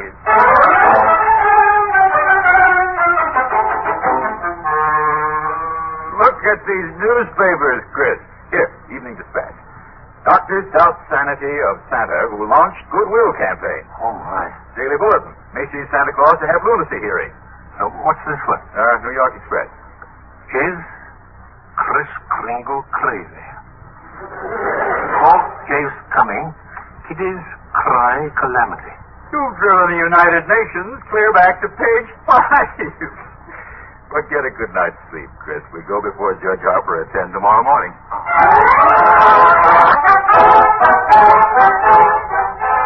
For a few weeks, a jolly elderly gentleman named Kris Kringle has been working minor miracles as Macy's Santa Claus. But now his sanity has been seriously questioned. And in a crowded courtroom, Judge Harper listens patiently as the assistant district attorney summons Kris to the witness stand. Now, this is not a trial, Mr. Kringle. It's just a hearing, so you don't have to answer any questions. Now then, sir, where do you live, please? Well, it seems to me that's what this hearing will decide, won't it? Now, Mr. Kringle, do you believe that you are Santa Claus? Of course I do. That's all, Your Honor. The state rests this case. Well, Mr. Gailey?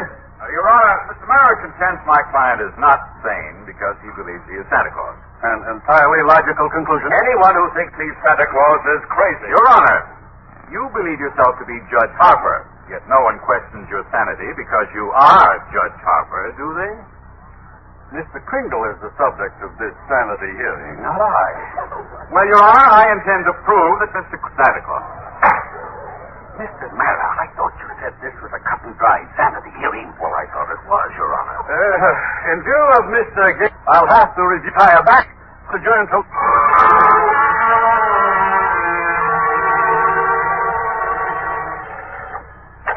Hello. Well, kid, wait until tomorrow. I'm eating my dinner. Who's been subpoenaed? Well, how do you think I feel about it? Yes, I'll see you tomorrow. Who is that, dear? R.H. Macy has been subpoenaed. Oh. They make me look like a sadistic monster who likes nothing better than to drown pussycats and tear wings off of butterflies. Quiet, dear. Tommy's still awake. Oh, yes. It would break his heart if he knew what he's doing. I'm doing my job as assistant district attorney. Well, I'm not so sure, but that I agree with them. Mr. Kringle looks like a very nice old man, and I'll persecute him. I am not persecuting him. I'm prosecuting him. I like to, but there's nothing I can do about it. You know something, Thomas? Sometimes I wish I'd married a plumber. Well, if I lose this very much, R.H. Macy, huh? I wonder what he's going to pull tomorrow.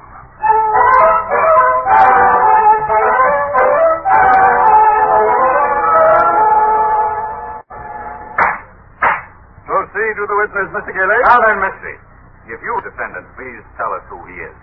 Kris Kringle, of course. Do you believe him to be of sound mind? Sound mind. Wish I had a dozen like him. Mr. Macy, you are under oath. Do you believe that man's Santa Claus? That's rather a delicate... Careful, R.H. Just think of those headlines tomorrow. Macy admits his Santa is a fraud. You keep out of this, Gimble. I beg your pardon. What did you say? I know nothing. Nothing, Mr. Martin. Well, I wish you would. Now, Santa Claus. Yes, in my opinion, he most certainly is. Your Honor, there is no such person. Everybody, and you prove there isn't any. Your Honor, the prosecution requests an immediate ruling from this court. Is there or is there not a Santa Claus? Now, the court will take a... Hello, name? Hi, Charlie. Who doing here? Canton Oldfields? And the U.S. been needed like you do now. This Kringle case? Well, I certainly don't see what they're making such a fuss about. Henry, that's Santa Claus you got on his dynamite, and you're coming up for re-election soon.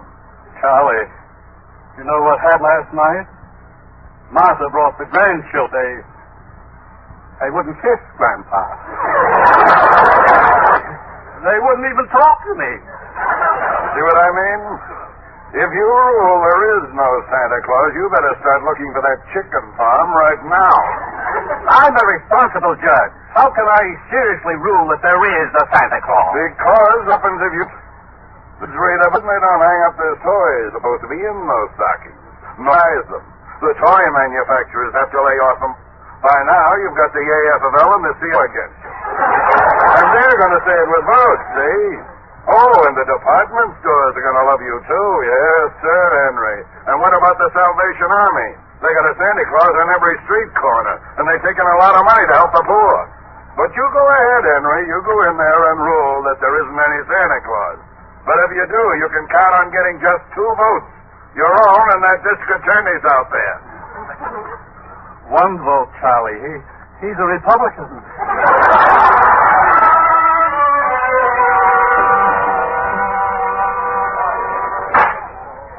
The question of Santa Claus seems to be largely a matter of opinion. The tradition of American justice demands a broad and unprejudiced view of such a controversial matter. But, Your Honor, this court, therefore, intends to keep its mind open. We shall ask for evidence on either side. But, Your Honor, the burden of proof clearly rests with my opponent here. Can he produce any evidence to support his view? If Your Honor please, I can. Will Thomas Mara please take the stand? Who? Me? No. Thomas Mara, Jr. I believe he and his mother are both in court today. Hi, Papa. Hi. Tommy, you believe in Santa Claus? I sure do. Gosh, he gave me a brand new sled last year. Hmm? Now, Tommy, what does Santa Claus look like? Well, there he is, sitting right over there. Your Honor, overruled. Tell me, Tommy, why are you so sure that it's Santa Claus? Because my papa told me so. Didn't you, Papa? Thank you, Tommy. Papa? Yes, you certainly will.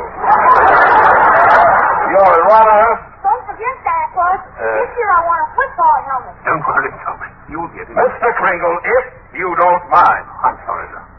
Your Honor, the state of New York concedes the existence of a Santa Claus, but in so conceding, we demand that Mr. Gailey stop presenting personal opinion as evidence. I insist he submit authoritative proof that Mr. Kringle here is the one and only Santa Claus.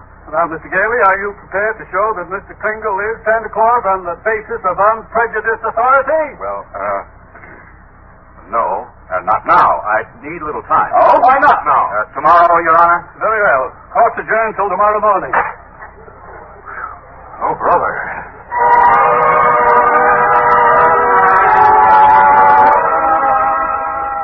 Now, come on, Susan, dear, finish your supper.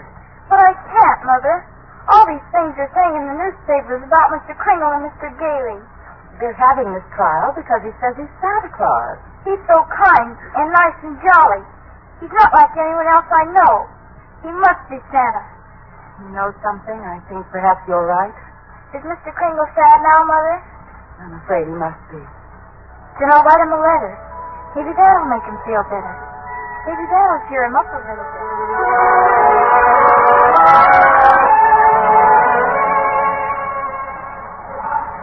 Oh, postman. Postman? Yeah, lady? Would you mind taking this letter? Oh, sure, lady. We're going straight down to the post office now. Okay, Louie, take it away.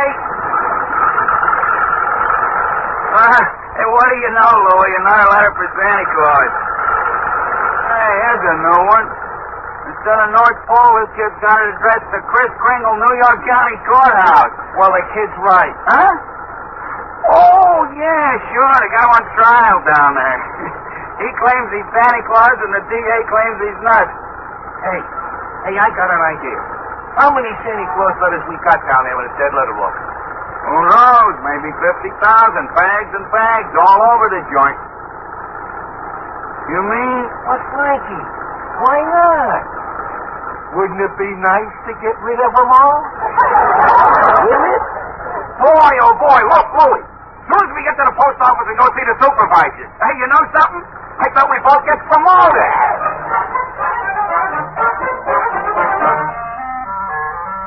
And since the defense has been unable to submit one shred of proof that Kris Kringle is the one and only Santa Claus, and since tonight is Christmas Eve, I ask, Your Honor, that this hearing be terminated without further delay. I protest. I do have evidence. 5 minutes ago you said you didn't. During Mr. Mara's oration, the bailiff handed my client the evidence I refer to. What evidence? This second, Your Honor. Oh, yes, Mr. Kringle? It's from Susan Walker. She believes in me.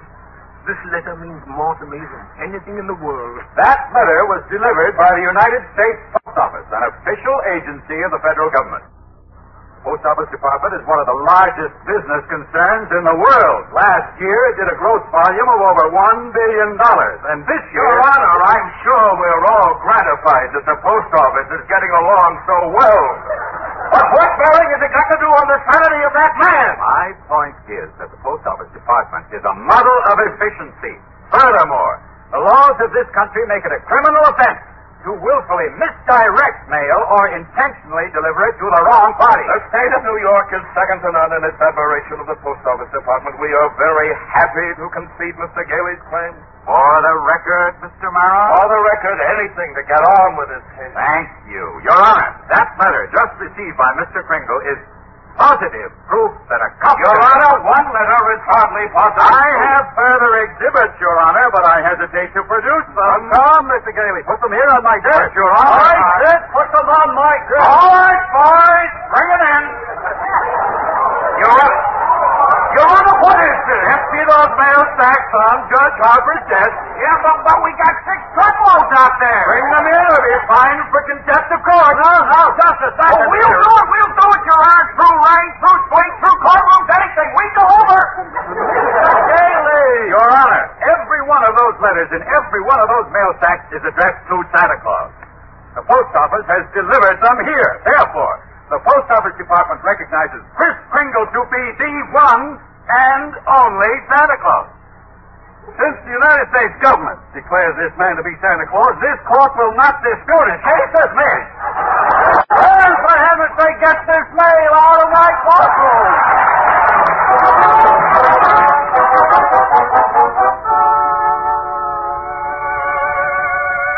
Of course, I came straight to Macy's to see you, Doris. Chris, I'm so glad you won. Thank you. Well, we're having a big Christmas party at the Brooks home tomorrow morning. I'd like so much to see you and Susan there. We'll be there, Chris. Couldn't you come home now? Have dinner with us? Now? Tonight? Me? Oh, my goodness, Doris. It's Christmas Eve.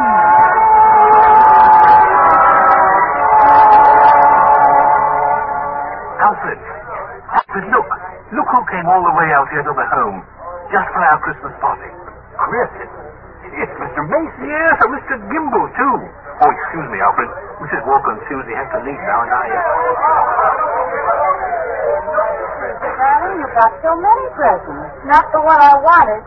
Not the one Mr. Kringle was going to get for me. Well, what was it? It doesn't matter. I knew I wouldn't get it. But I thought he'd at least tell me why. Susie. I'm sorry, Susie. I tried my best. You couldn't get it because you're not Santa Claus, Susan. Just a nice old man, like Mother said. But I was wrong when I told you that. You must believe in Mr. Kringle and keep right on doing it. You must have faith in him. That doesn't make sense, Mother. Faith is believing in things when common sense tells you not to. But, Mother, you always Susan, just because things don't turn out the way you want them to the first time, you still got to believe in people. I found... Hello, Doris. Fred. Mr. Gailey. Merry Christmas, Susie. Gosh, you just got here and we're just ready to leave. Oh, I've been here, and if you're ready to leave, I'll drive you home. So before you go, here's a map I've made for you. You will miss a lot of traffic. About 4 miles south, you will see Ashley Avenue. That's the street you want. Ashley Avenue. Thanks, Chris, and Merry Christmas. Merry Christmas to you, Fred. And to you, my dear. And to you, Susie. Mr. Kringle, I do believe. I do. It's silly, I suppose, but I do.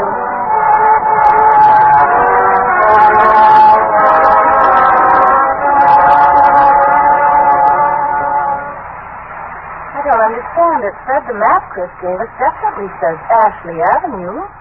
We've been on Ashley Avenue now for... Stop the car, please. Susie, what is it, darling? What's the matter? There it is, the house. Susie! What in the world? She's running into that house. At least there's no one home. It's brand new. It's just been built. Yeah, for sale. It's for sale? What on earth is that child up to?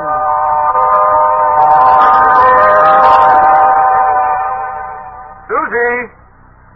Hey, Susie! Here I am upstairs. Well, come right down. You know you shouldn't run around in other people's houses. No. No, I mean this house. I've seen this house somewhere. I know I have. Maybe in a magazine. Mother, it's our house. It's the one I asked him for, Mr. Kringle. Mr. Kringle? I know it is. Oh, you were right, Mommy. You were right. Mommy told me that things didn't turn out just the way you wanted them at first. You still got to believe. And I kept believing. And you were right, Mommy. Mr. Kringle is Santa Claus. Now where are you going? In fact, to see if there's a swing. There is one, Mommy. There is one. You told her that. I'm believing. Well, you told me, Beth. The sign outside. For sale, Well, we can't let her down, can we? I never really doubted you. It's just my silly common sense. Oh, it even makes sense to believe in me now. I must be a pretty good lawyer. I take a little old man and legally prove to the world that he's Santa Claus. Now you know that. Fred! What? What's that? There. In the corner by the fireplace. Oh, no. No. It can't be. Oh, it couldn't. A cane. Chris's cane? Why, there couldn't be two canes like this anywhere in the world. Silver handle and all. Hey, you know something? Maybe I didn't do such a wonderful thing after all. Edmund Teddy Grant.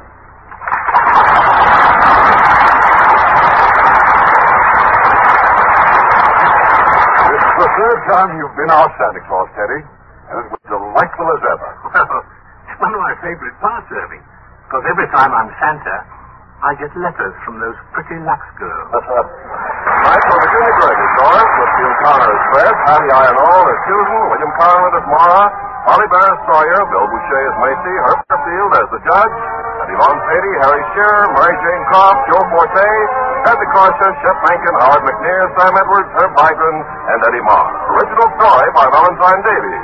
A radio play.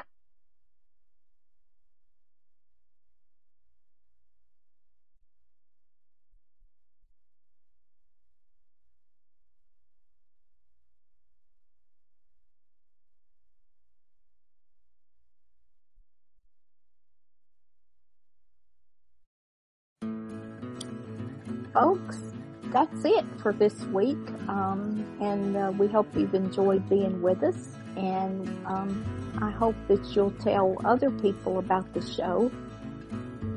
And if you want to contact us, you can contact Victor at whoseblindlifeisanyway@gmail.com.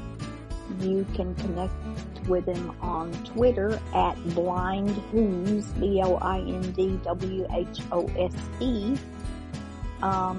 You can connect with him on Facebook at Whose Blind Life Is It Anyway. Me, I'm on Facebook, just simply Monica Jones. You can connect with me at coffeegal62@gmail.com. That's COFFEGAL62@gmail.com. Or you can connect with me on Twitter at Moni60, MONNI60. So, I wish every one of you a happy holiday season, and join me back next week because I'll have some more Christmas for you. Bye-bye.